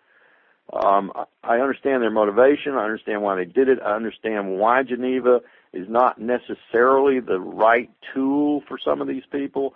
The International Convention Against Torture stands as treaty law and should be obeyed, but still I understand why some of these people might convince people that they're outside the regime of the treaty. That all said, I think to do this sort of thing and to do it as incompetently, certainly as the Bush administration did it, and I'm not sure any administration can be so competent that I would feel like, giving them carte blanche. But I think it's a very dangerous road to walk down for these very reasons and some of the reasons you've pointed out, that we humans are imperfect. And whether it's a jury trial or a trial by judge or a uniform court of military justice or whatever, it's imperfect. And so you best bring all the powers you can to bear on it to bring some accountability, some transparency, and so forth to it. I've often said that if I had if I had KSM, or I had Bin Laden himself, or Zawahiri, or I had, for example, Sheikh al-Libi, who now has died in a Libyan prison under very questionable circumstances, so he can't say anything any further about his torture. He was the one who was tortured in Cairo. If I had them in front of me and I was, king for a day, I'd probably say take them out and hang them. I mean, that's just my gut reaction to it. But that's very few of them.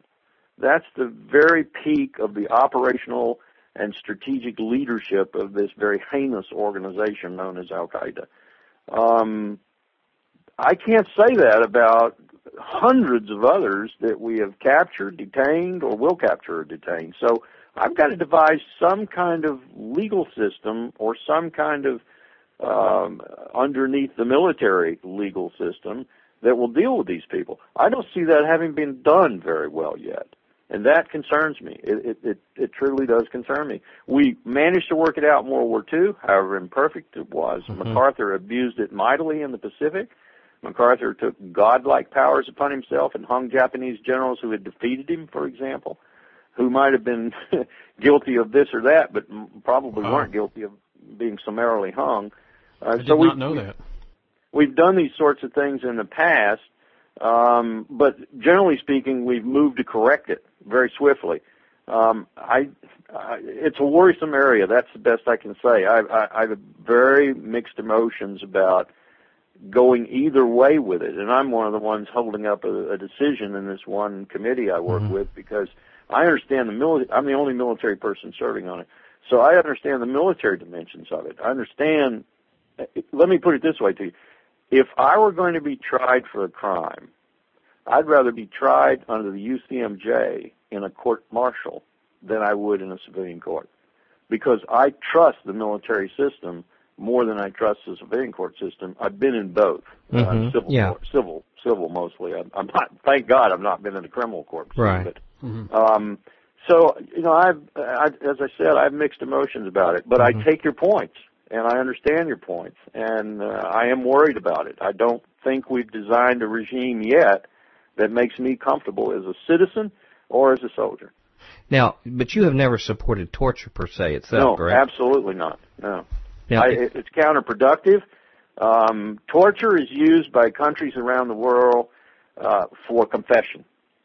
They torture because they want someone to confess, and they can put them in prison or kill them and get rid of them.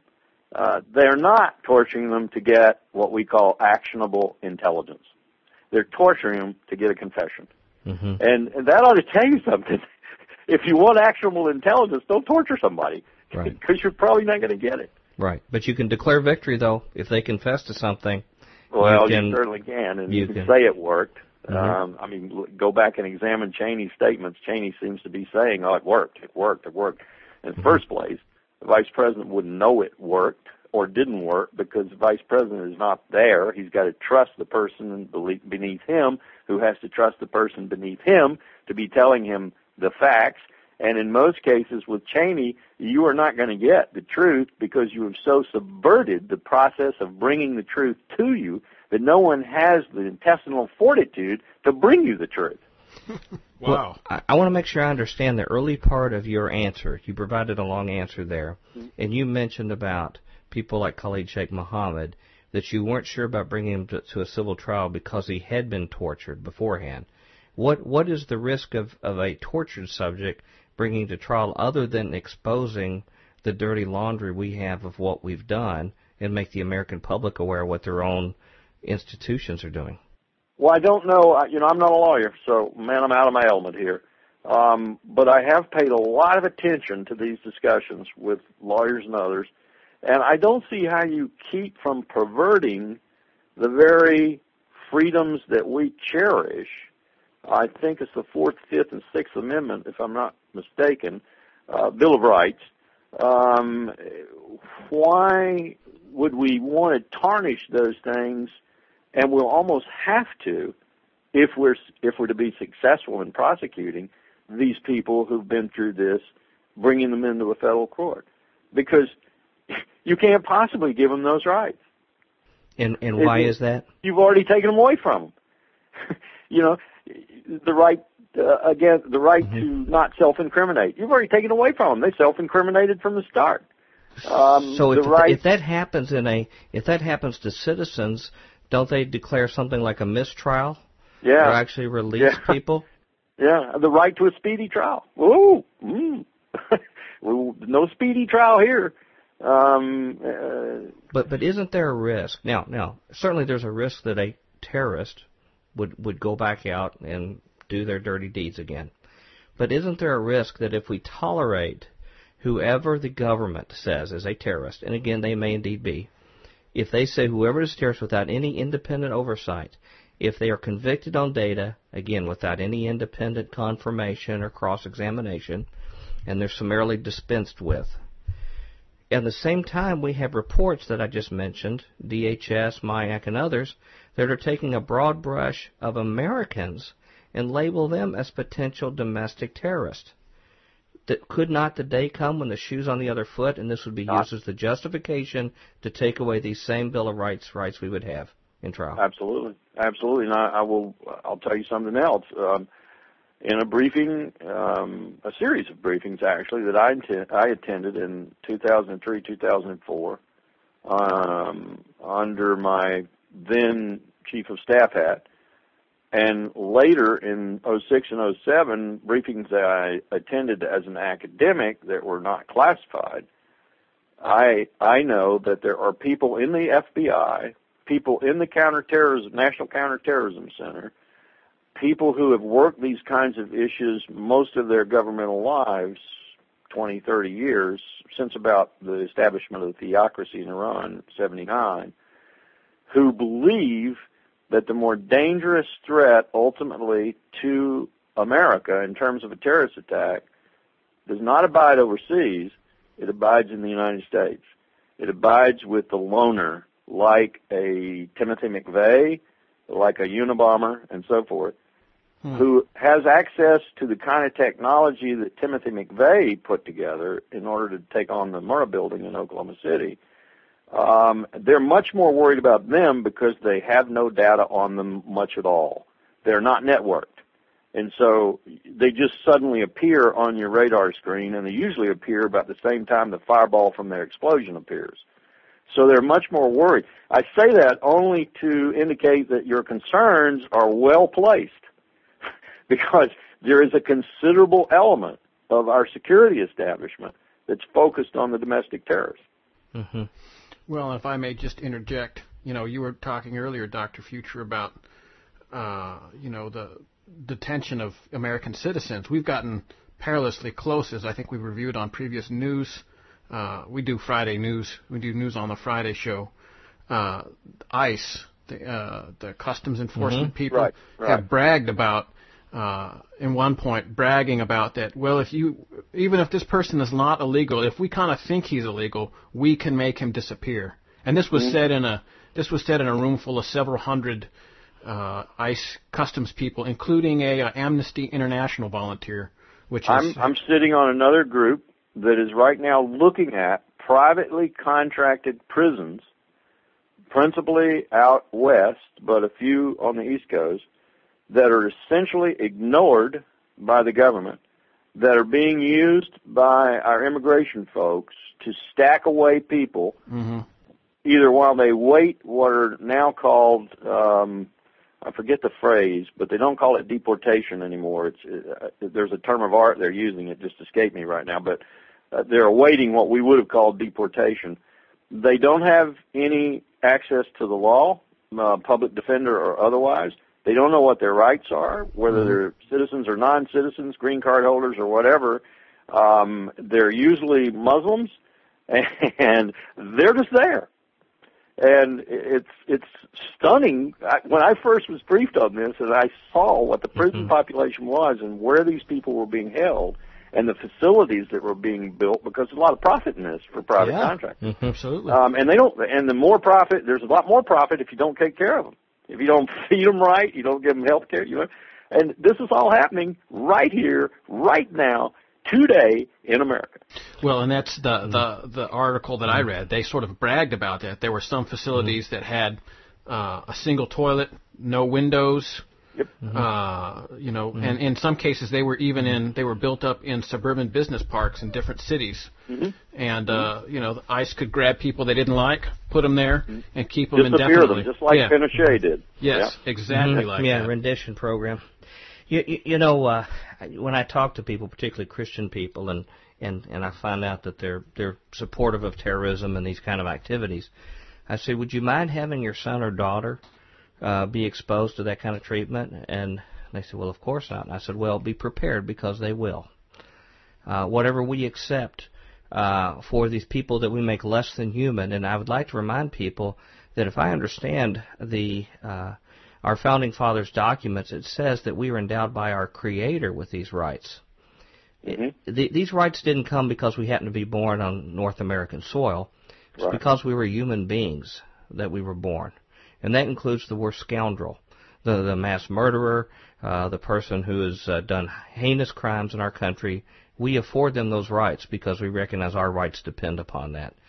But those are rights that are endowed upon human beings. And just in contrast this, I remember these less than lethal weapons like the microwave weapons that boil the water on your skin.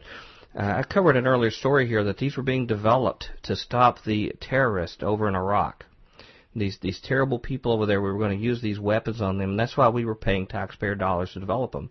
And what have we found since then? We've seen these weapons now employed on American streets, at political conventions. They're now at Tea Party rallies.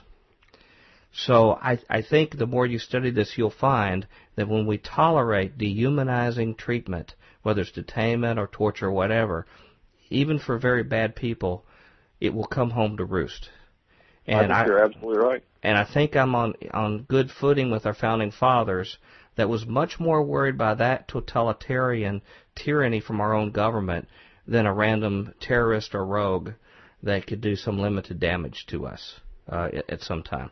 No, you're absolutely right on that. Now, a critic of that would probably say, if he knows anything about the Federalist Papers or Madison in particular, the father of the Constitution, would say, yeah, but they were living in their time. Things have changed.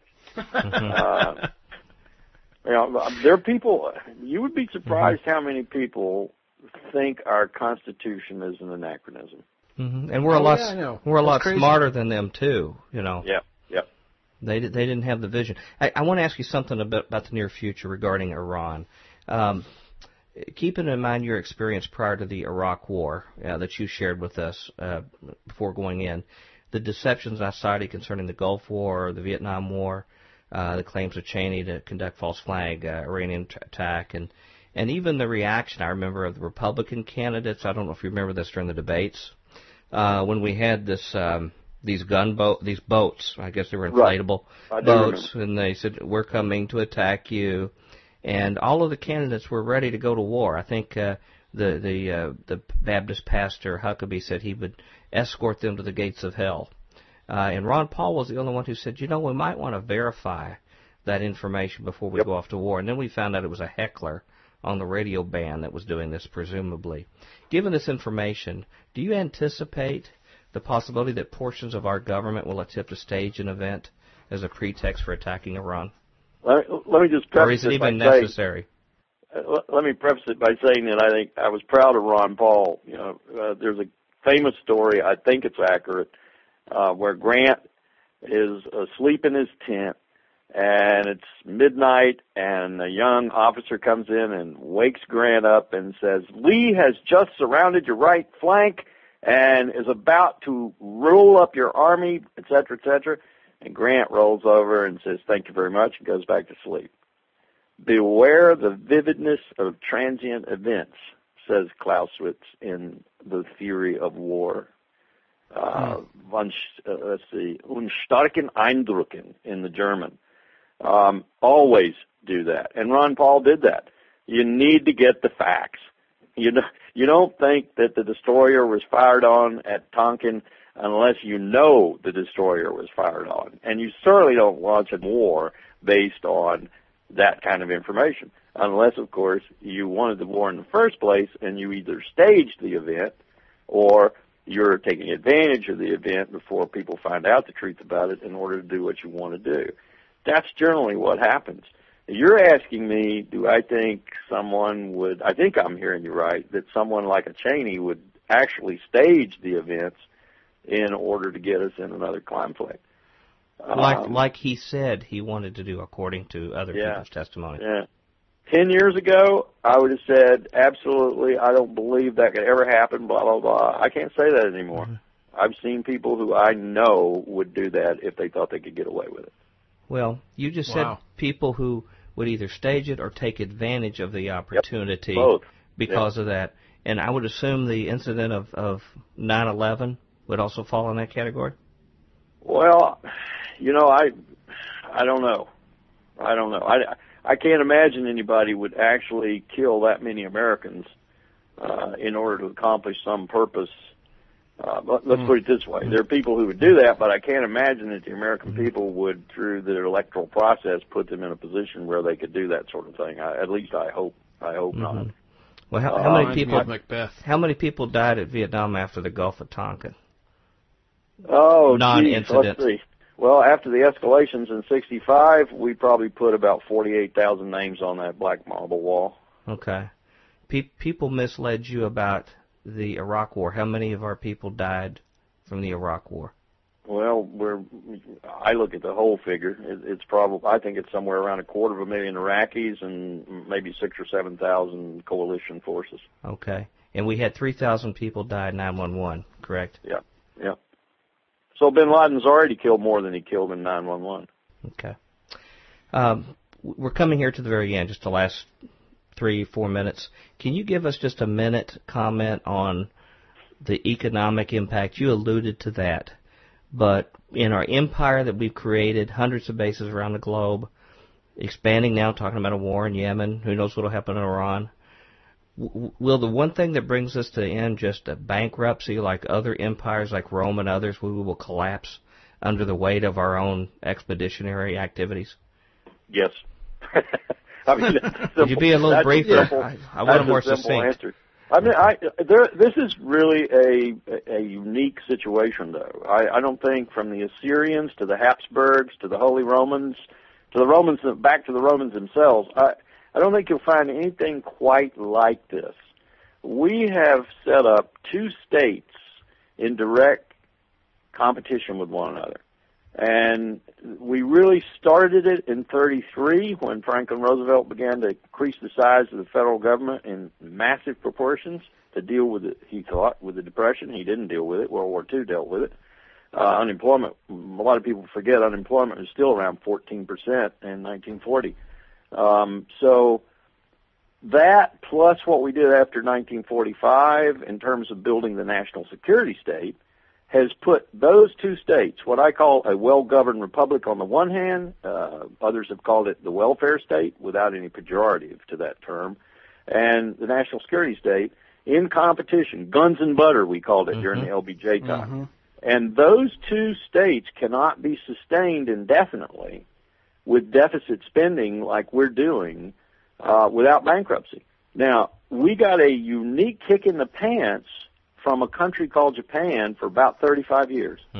Japan paid us for its not having to rearm.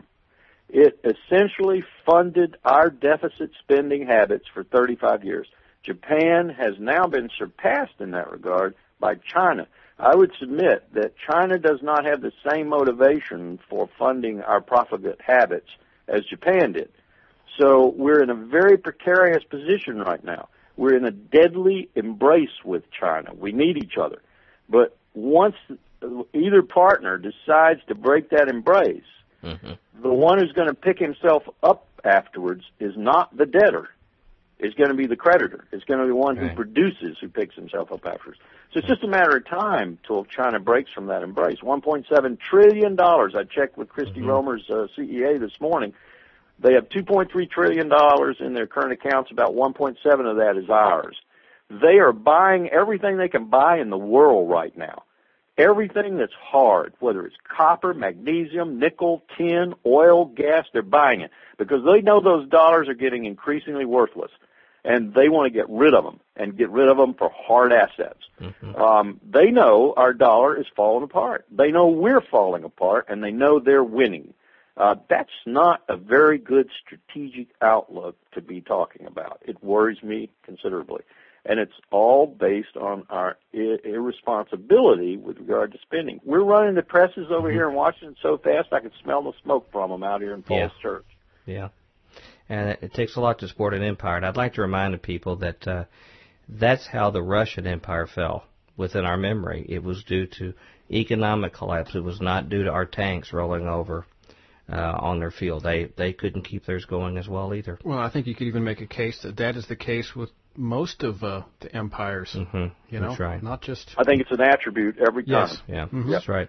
We're at the end of our discussion here, and I'm going to let you off the hook to tell us what to do to fix. We try to make sure we give people positive solutions to turn back in a positive way, and I want to know, would you be willing to come back and talk about maybe some creative examples of some things we could do, maybe some things your students suggest or others to try to start addressing some of these issues? Let me just say, I know it's not as heartwarming as I would like it to be, but the thing that gives me hope, the thing that gives me incredible optimism sometimes is my students.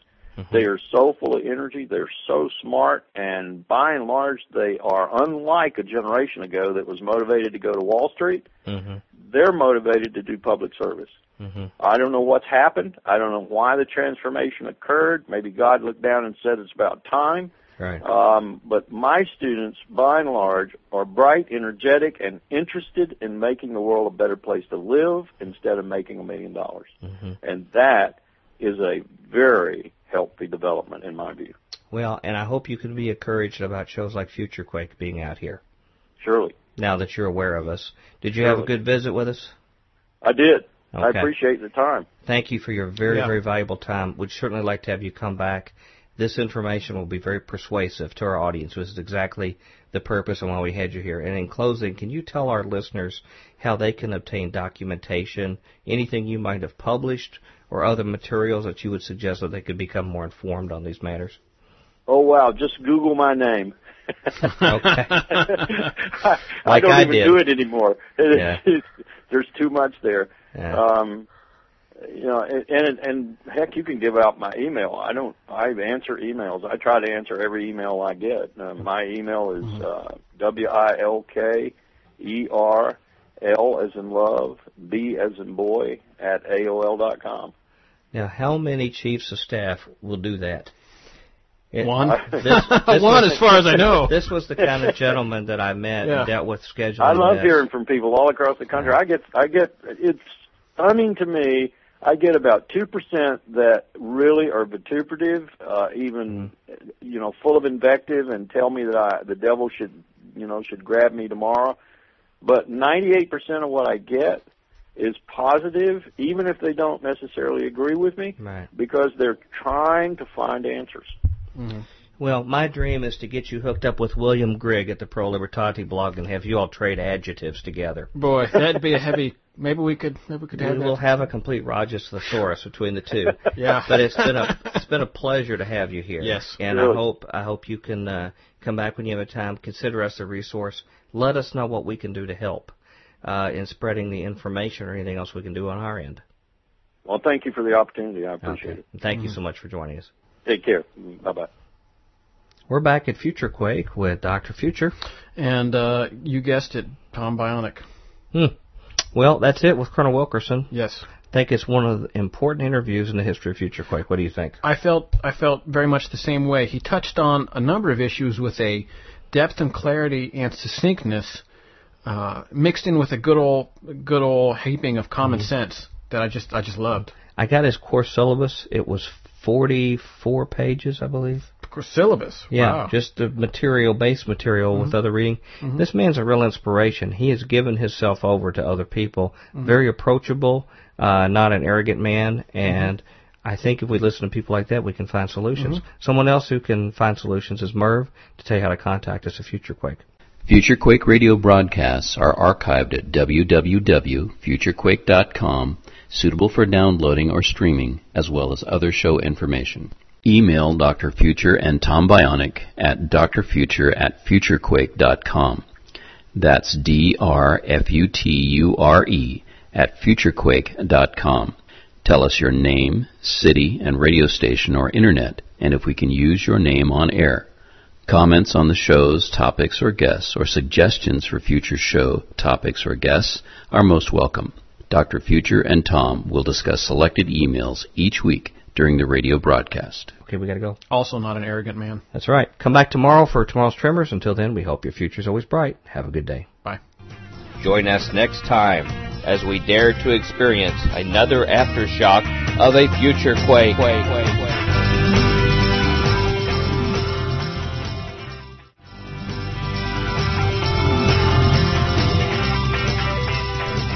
Welcome to the Future Quake Show. I am Dr. Future. And I am Tom, audio genius. Well, not really. That's you, Bionic. Yeah, audio genius. Oh, he's making fun of me because we had some little challenges here getting started today. But you did fix it. Well, technically, but what do you mean technically? That's all that matters. Wouldn't it be nice if we professionals ran this show? Don't tell them what I could do. I don't know. I listen to some other shows that kind of do the stuff we do. Yeah. And I mean, I don't mean to sound like a goofball, but sometimes I think it's just a prerequisite for covering the stuff that we do. Like everything has to, we just have to act like we live in a clown house or something. Okay. You know? Well, this is the Future Quake Show, and it is Friday, so that means it is what, Mr. Bionic? Well, it seems like it's Clown House Day, apparently. But Clown House Day. Well, you almost have to give you credit for that. It is tomorrow's Tremors. Okay, we got it. Tomorrow's Tremors, or today's review of the Future's news. We hope you enjoyed this week's show with Colonel Wilkerson, and thought it was really great for him to join us for this week. But we've got some news stories to talk about, so how would you like to go first with a news story for us? Okay, I would like Give to me an announcement? Yeah, well, just a minor announcement. Right. You know, it looks like there's going to be a conference there that the both of us might be speaking at. I don't know. Am I letting the cat out of the bag a little early on this? I don't know. Is it everything pretty much set in concrete? I think it's pretty much. I think the deal has been inked. The pen is on paper. The money has exchanged hands. Really? Yeah. I didn't get any money. I know. I didn't either. Oh, okay. But I'm not supposed to. Oh, okay. But there's going to be a conference that both of us are going to be participating in there in April here in the Nashville area. So people should keep that on their calendars. You know, Okay. April 23rd and 24th, I think. April 23rd and 24th. Yeah. Well, that'd give us plenty of time to announce it. But if you're anywhere within travel and distance? Oh, about 10,000 miles. Okay, yeah. Solar system. Yep. plan to come to it. Yeah, come on down, meet Dr. Future. And there'll be some other special guests, too. Indeed. Including one alien stranger. Mm-hmm. And somebody whose name rhymes with Liss Might.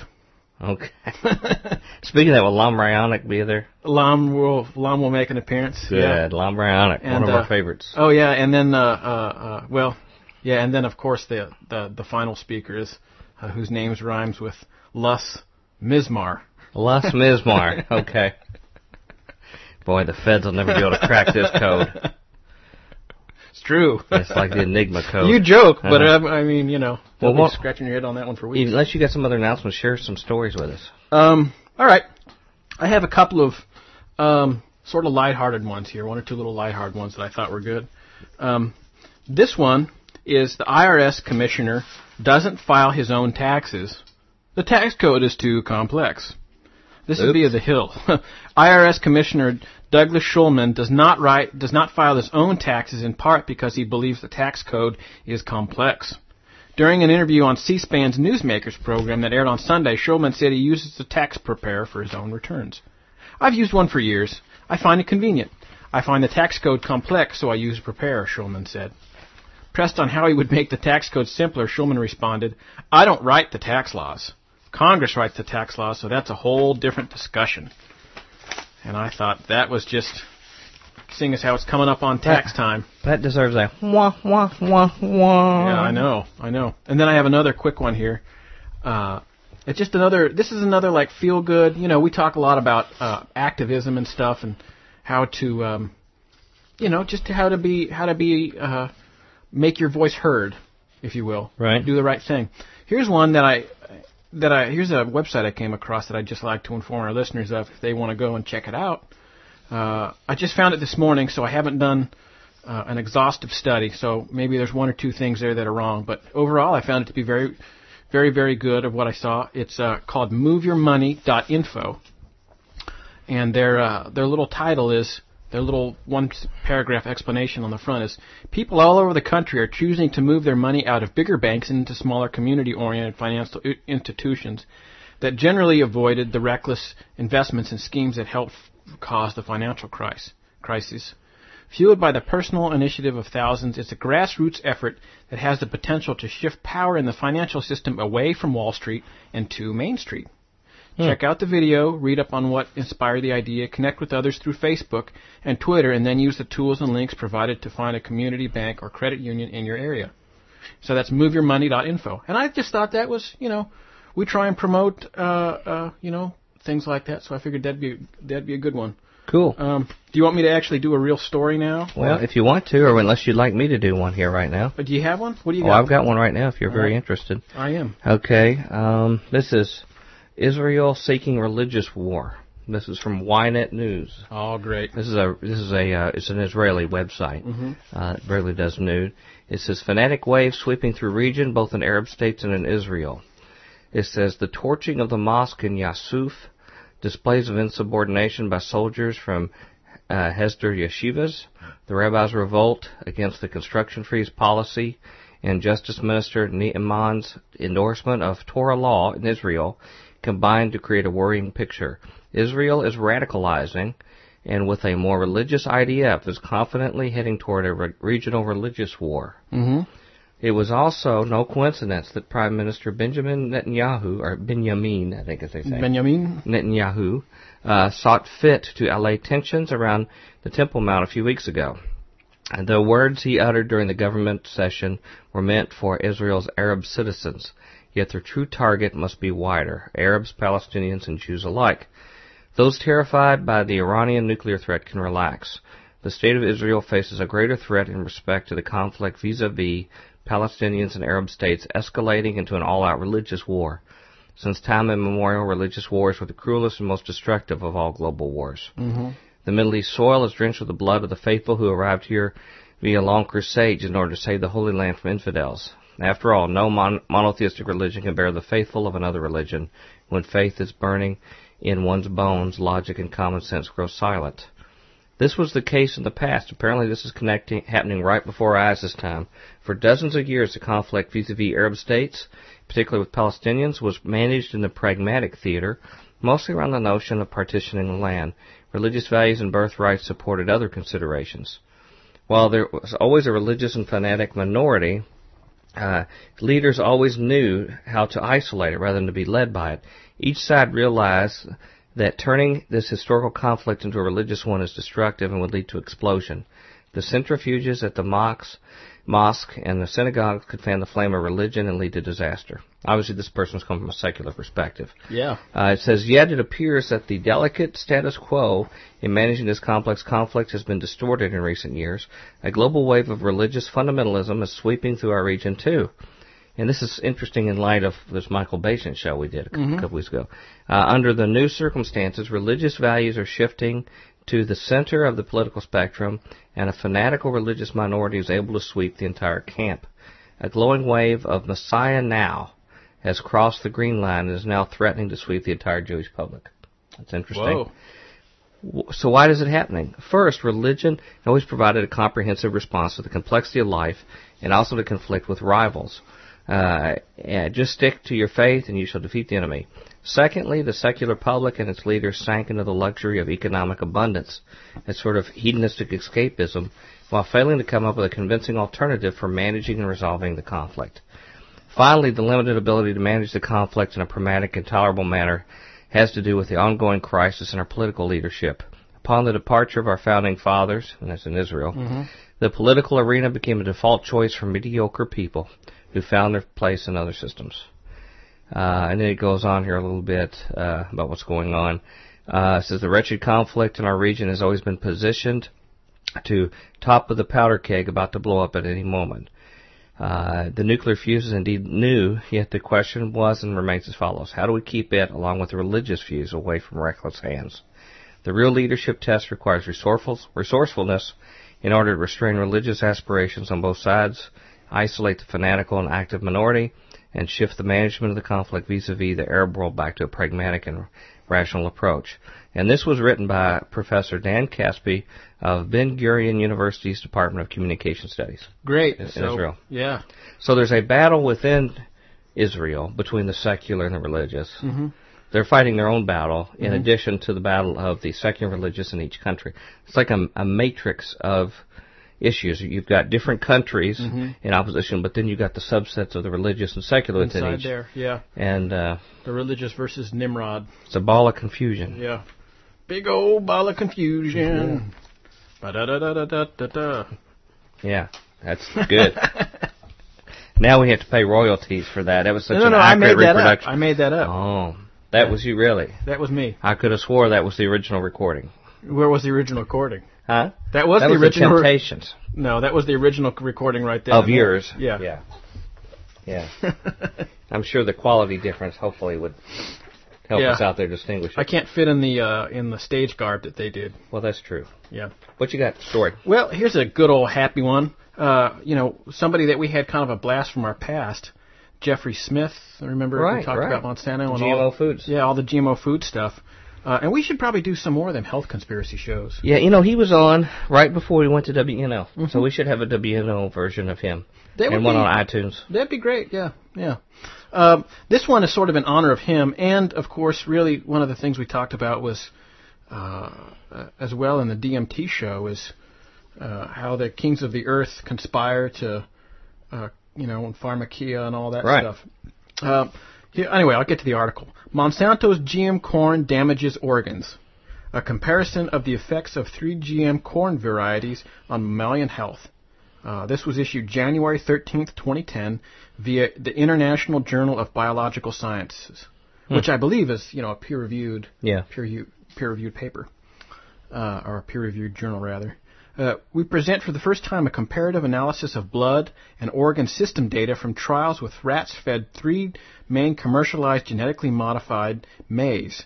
That's NK603, MON810, and MON863, respectively, which are present in food and feed in the world. NK603 has been modified to be tolerant to the broad-spectrum herbicide Roundup and thus contains residues of this formulation. MON810 and MON863 are engineered to synthesize 2 different Bt toxins using insecticides. Approximately 60 different biochemical parameters were classified per organ and measured in serum and urine after 5 and 14 weeks of feeding. The maize-fed rats were compared first to their respective isogenic and parental non-GM equivalent control groups. This was followed by a comparison to 6 reference groups, including multi-pairwise comparisons with false data rate approach, principal comparison analysis. Our analysis clearly reveals for the 3 GMOs new side effects linked to GM maize consumption, which were sex and often dose dependent. Now maize is corn, right? Yes. Effects were mostly associated with the kidney and liver, the dietary detoxifying organs, although different between the 3 GMOs. Other effects were also noticed in the heart, adrenal glands, spleen, and hematopoietic system. We conclude that these data highlight signs of hepatonormal toxicity, possibly due to the new pesticide specific to each GM corn. In addition, unintended direct or indirect metabolic consequences of the genetic modification cannot be excluded.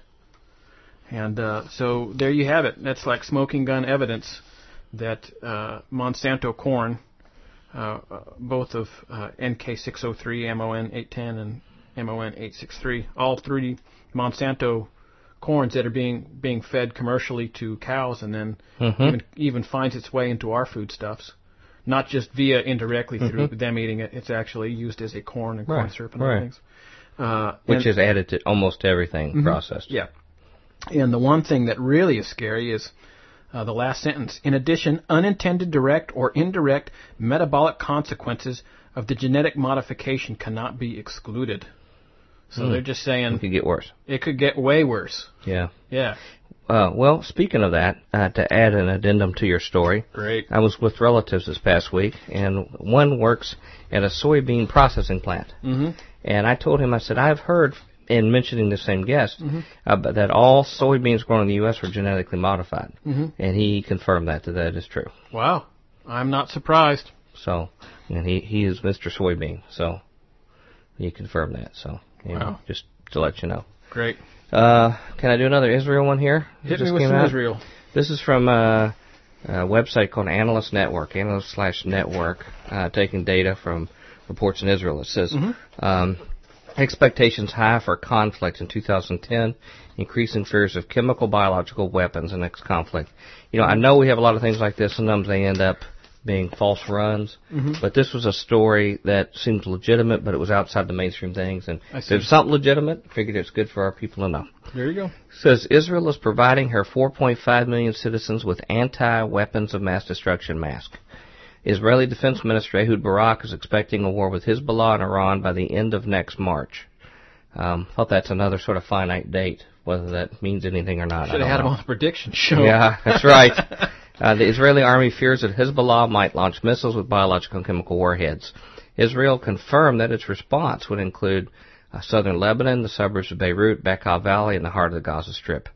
Next Wednesday and Thursday, Israel will carry the most extensive training exercise in its history. The aim is to prepare the country for the potential threat of biological and chemical warfare missiles, which her military and political experts fear Iran or Hezbollah might launch on the Jewish state, or through a series of local terrorist attacks by weapons of mass destruction targeting Tel Aviv or other major Israeli cities. It says the Orange Flame is the name that was given to the campaign, according to an Israeli media agency. Training is expected to cover Tel Aviv, Ramat Gan, and Holon. It will focus on procedures and tactics required to rescue those injured by biological and chemical weapons. And it says the Interior Front Command is working on distribution of these masks for the entire population. And then it's going to have hundreds of medical teams that are involved in it, involve all the vital ministries, public affairs, defense, interior. And it says hospitals in Tel Aviv and other regions like Tir Hashomer and Beersheba will be involved in portable clinics to receive more than 1,000 volunteers who supposedly will be hit with biological gases. Hopefully that's a simulation. No kidding. According to the Israeli Haaretz newspaper, there will be 3 major centers in Tel Aviv to accommodate the injured. The House of Danny, D-A-N-N-Y, which I don't know if that's Danny Bonaducci from Partridge Family. That's what I was thinking. Ramat Gan Sports Stadium and the Holland Club. That would include thousands of citizens, and on and on. He says General Zeev Sanir, who is assigned to represent the IDF and supervising the exercises, said our first challenge will focus on containing the damages caused by terrorist attacks and biological or chemical attacks. And he says that European diplomatic reports have quoted Israeli high-ranking officials saying that the Netanyahu government and Israeli army are expecting an imminent war against their country waged jointly by Iran, Hezbollah, and Hamas, or by one of these bodies after next March. And then they said Israel may find herself having no other option but to carry out a preemptive attack against Iran or Lebanon or the Gaza Strip, or all three together, if she feels any kind of danger threaten the safety of your citizens. Well, she feels it right now. Why would that not justify just going on and doing the attack now with that reasoning? Well, I'm sure that's people are thinking along those lines. Yeah. Let me just summarize a few points here. Okay. Haaretz, Israeli daily newspaper, reported for years Israeli authorities have been providing only 60% of the population with anti-biological and chemical masks, and certain exceptions for those in vulnerable and dangerous regions near Syria. It says they're now getting them all, particularly to people in densely populated areas near Tel Aviv. It says it's worth mentioning that Hezbollah's General Secretary Hassan Nasrallah has made it very clear in his last speeches that his missiles this time will reach Tel Aviv and beyond Tel Aviv, a blatant reference to Israel's nuclear reactors in the Negev Desert at Dimona. So they're going to go for the whole country this time. It says in this case that the Israeli army will not hesitate for one moment to respond to these chemical attacks in village. It will strongly hit the bombing sources of the missiles with similar devastating weapons that could kill, injure, handicap, or disfigure thousands of citizens in southern Lebanon, Bekaa Valley, Beirut suburbs, the heart of the Gaza Strip. So it sounds like they would use similar WMDs against the people. Mm-hmm. So it would be disastrous to all parties. It says that in case Iran attacks Israel with long-range missiles with chemical and biological warheads, Israel will respond by devastating airstrikes and lethal, extremely advanced weapons to target the capital, Tehran. So they're going into the population centers and other major Iranian cities that are not equipped or trained to handle such a disastrous war like the Israeli cities are. Same argument that the Russians use, like our people can handle a hit more than your people can handle a hit, basically. What a weird thing to get into, like a shouting match over. Our people can handle a hit more than your can. Well, that's what that was a Cold War. That's what the Russians always, they had all the underground things. They said we can survive when the button's pushed. Yeah, that's bold. That's a bold proclamation. Right. And in conclusion here, it says impending war is on the horizon because both Iranians and Syrians have been setting up tens of thousands of missiles in Lebanon and Syria, as well as Iranian long-range missile bases. So, to me, when they have that many missiles, even if you have this really hot-shot interception system, I don't see how you can get that many. Knock them out. Yeah, it's going to be interesting. It's going to be a party. So, anyway, I thought that would pick things up a little bit. Yeah, that's a good, happy one. Yeah, anything else? Other than that? Gosh. You've already been hit with chemical and biological. Help! Send a mask. Send the anti-mask. You better go to the House of Danny. Yeah, or where was the other one? I think it was the House of Danny. Yeah. Well, I've got one quick one here, and then maybe a little bit longer one, if that's okay. Or do you want me to just go one quick one? What's your next one? Go with quick one. I'll get me a quick one in response since we're down to the last 5 minutes. Okay. Gosh, I really wanted to get to the established. Well, never mind. Israel is developing an army of robotic fighting machines that offer a window onto the potential future of warfare. This is via the Wall Street Journal. 60 years of near-constant war, a low tolerance for enduring casualties and conflicts, and its high-tech industry have long made Israel one of the world's leading innovators in military robotics. We're trying to get unmanned vehicles everywhere on the battlefield for each platoon in the field, says Lieutenant Colonel Oren Barabi. I don't know. That one stumped me. Head of the Israel Defense Forces Technology Branch. We can do more and more missions without putting a soldier at risk. In 10 to 15 years, one-third of Israel's military machines will be unmanned. Mm-hmm. I thought that was an interesting thing. Predicts Gior Katz, vice president of Rafael Advanced Defense System Limited, one of Israel's leading weapons manufacturers. We are moving into the robotic era.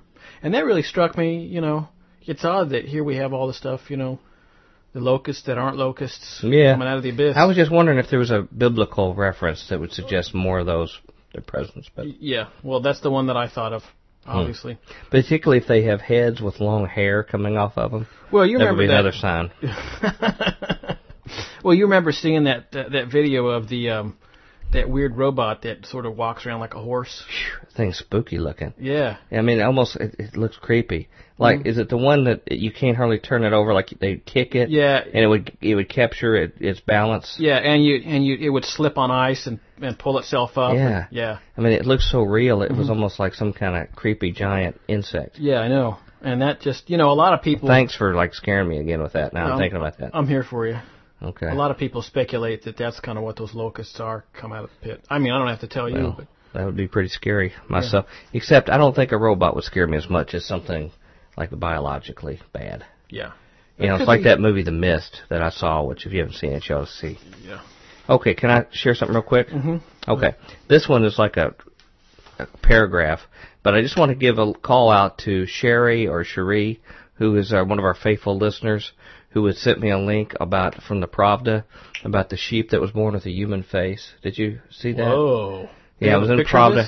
I don't have it on here, but I have a picture of it I can show you. Yeah. And it looks like a real human face. Holy cow. Now, the only thing is that it spooked everybody in the village there.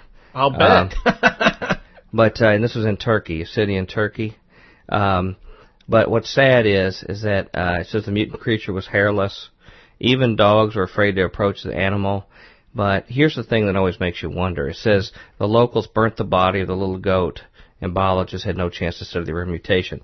You could see people that almost looked like medical officials in the photo with surgical gloves on handling it. Mm-hmm. So I don't know if it was just somebody local or if it was just all a hoax. I don't know. Who knows? But I appreciate you, Sherry, out there sending that to me. Yeah. And remind me in your email next time if it's Sherry or Sherry, because you've emailed for some time. So here was the real one, the paragraph one. Oh. Ben Stein calls Ron Paul anti-Semitic on Larry King. Oh, Did yeah, you I see heard that? Well, I'm sorry, I don't mean to bore you here. No, go ahead. Yeah, Ron Paul appeared on Larry King Live on CNN with Ben Stein and Sheila Jackson Lee to discuss the thwarted terrorist attack.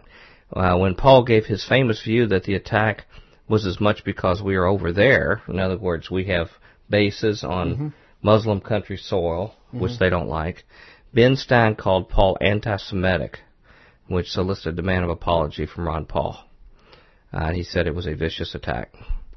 And Ben Stein said the reaction was quite reminiscent of Rudy Giuliani's reaction during the first debate. So he was supposed to have him back, but a lot of Christians really like Ben Stein because of that movie, Expelled. He did. Mm-hmm. But I've seen him say stuff like this that was real apologetic for the establishment.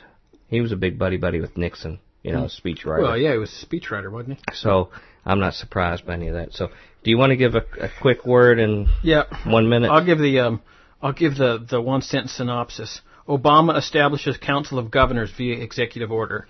Synchronization and integration of state and federal military activities in the United States. Now, from the text of the executive order, the council shall consist of 10 state governors appointed by the president. And how many FEMA regions are there? Okay. 10. 10? There you go.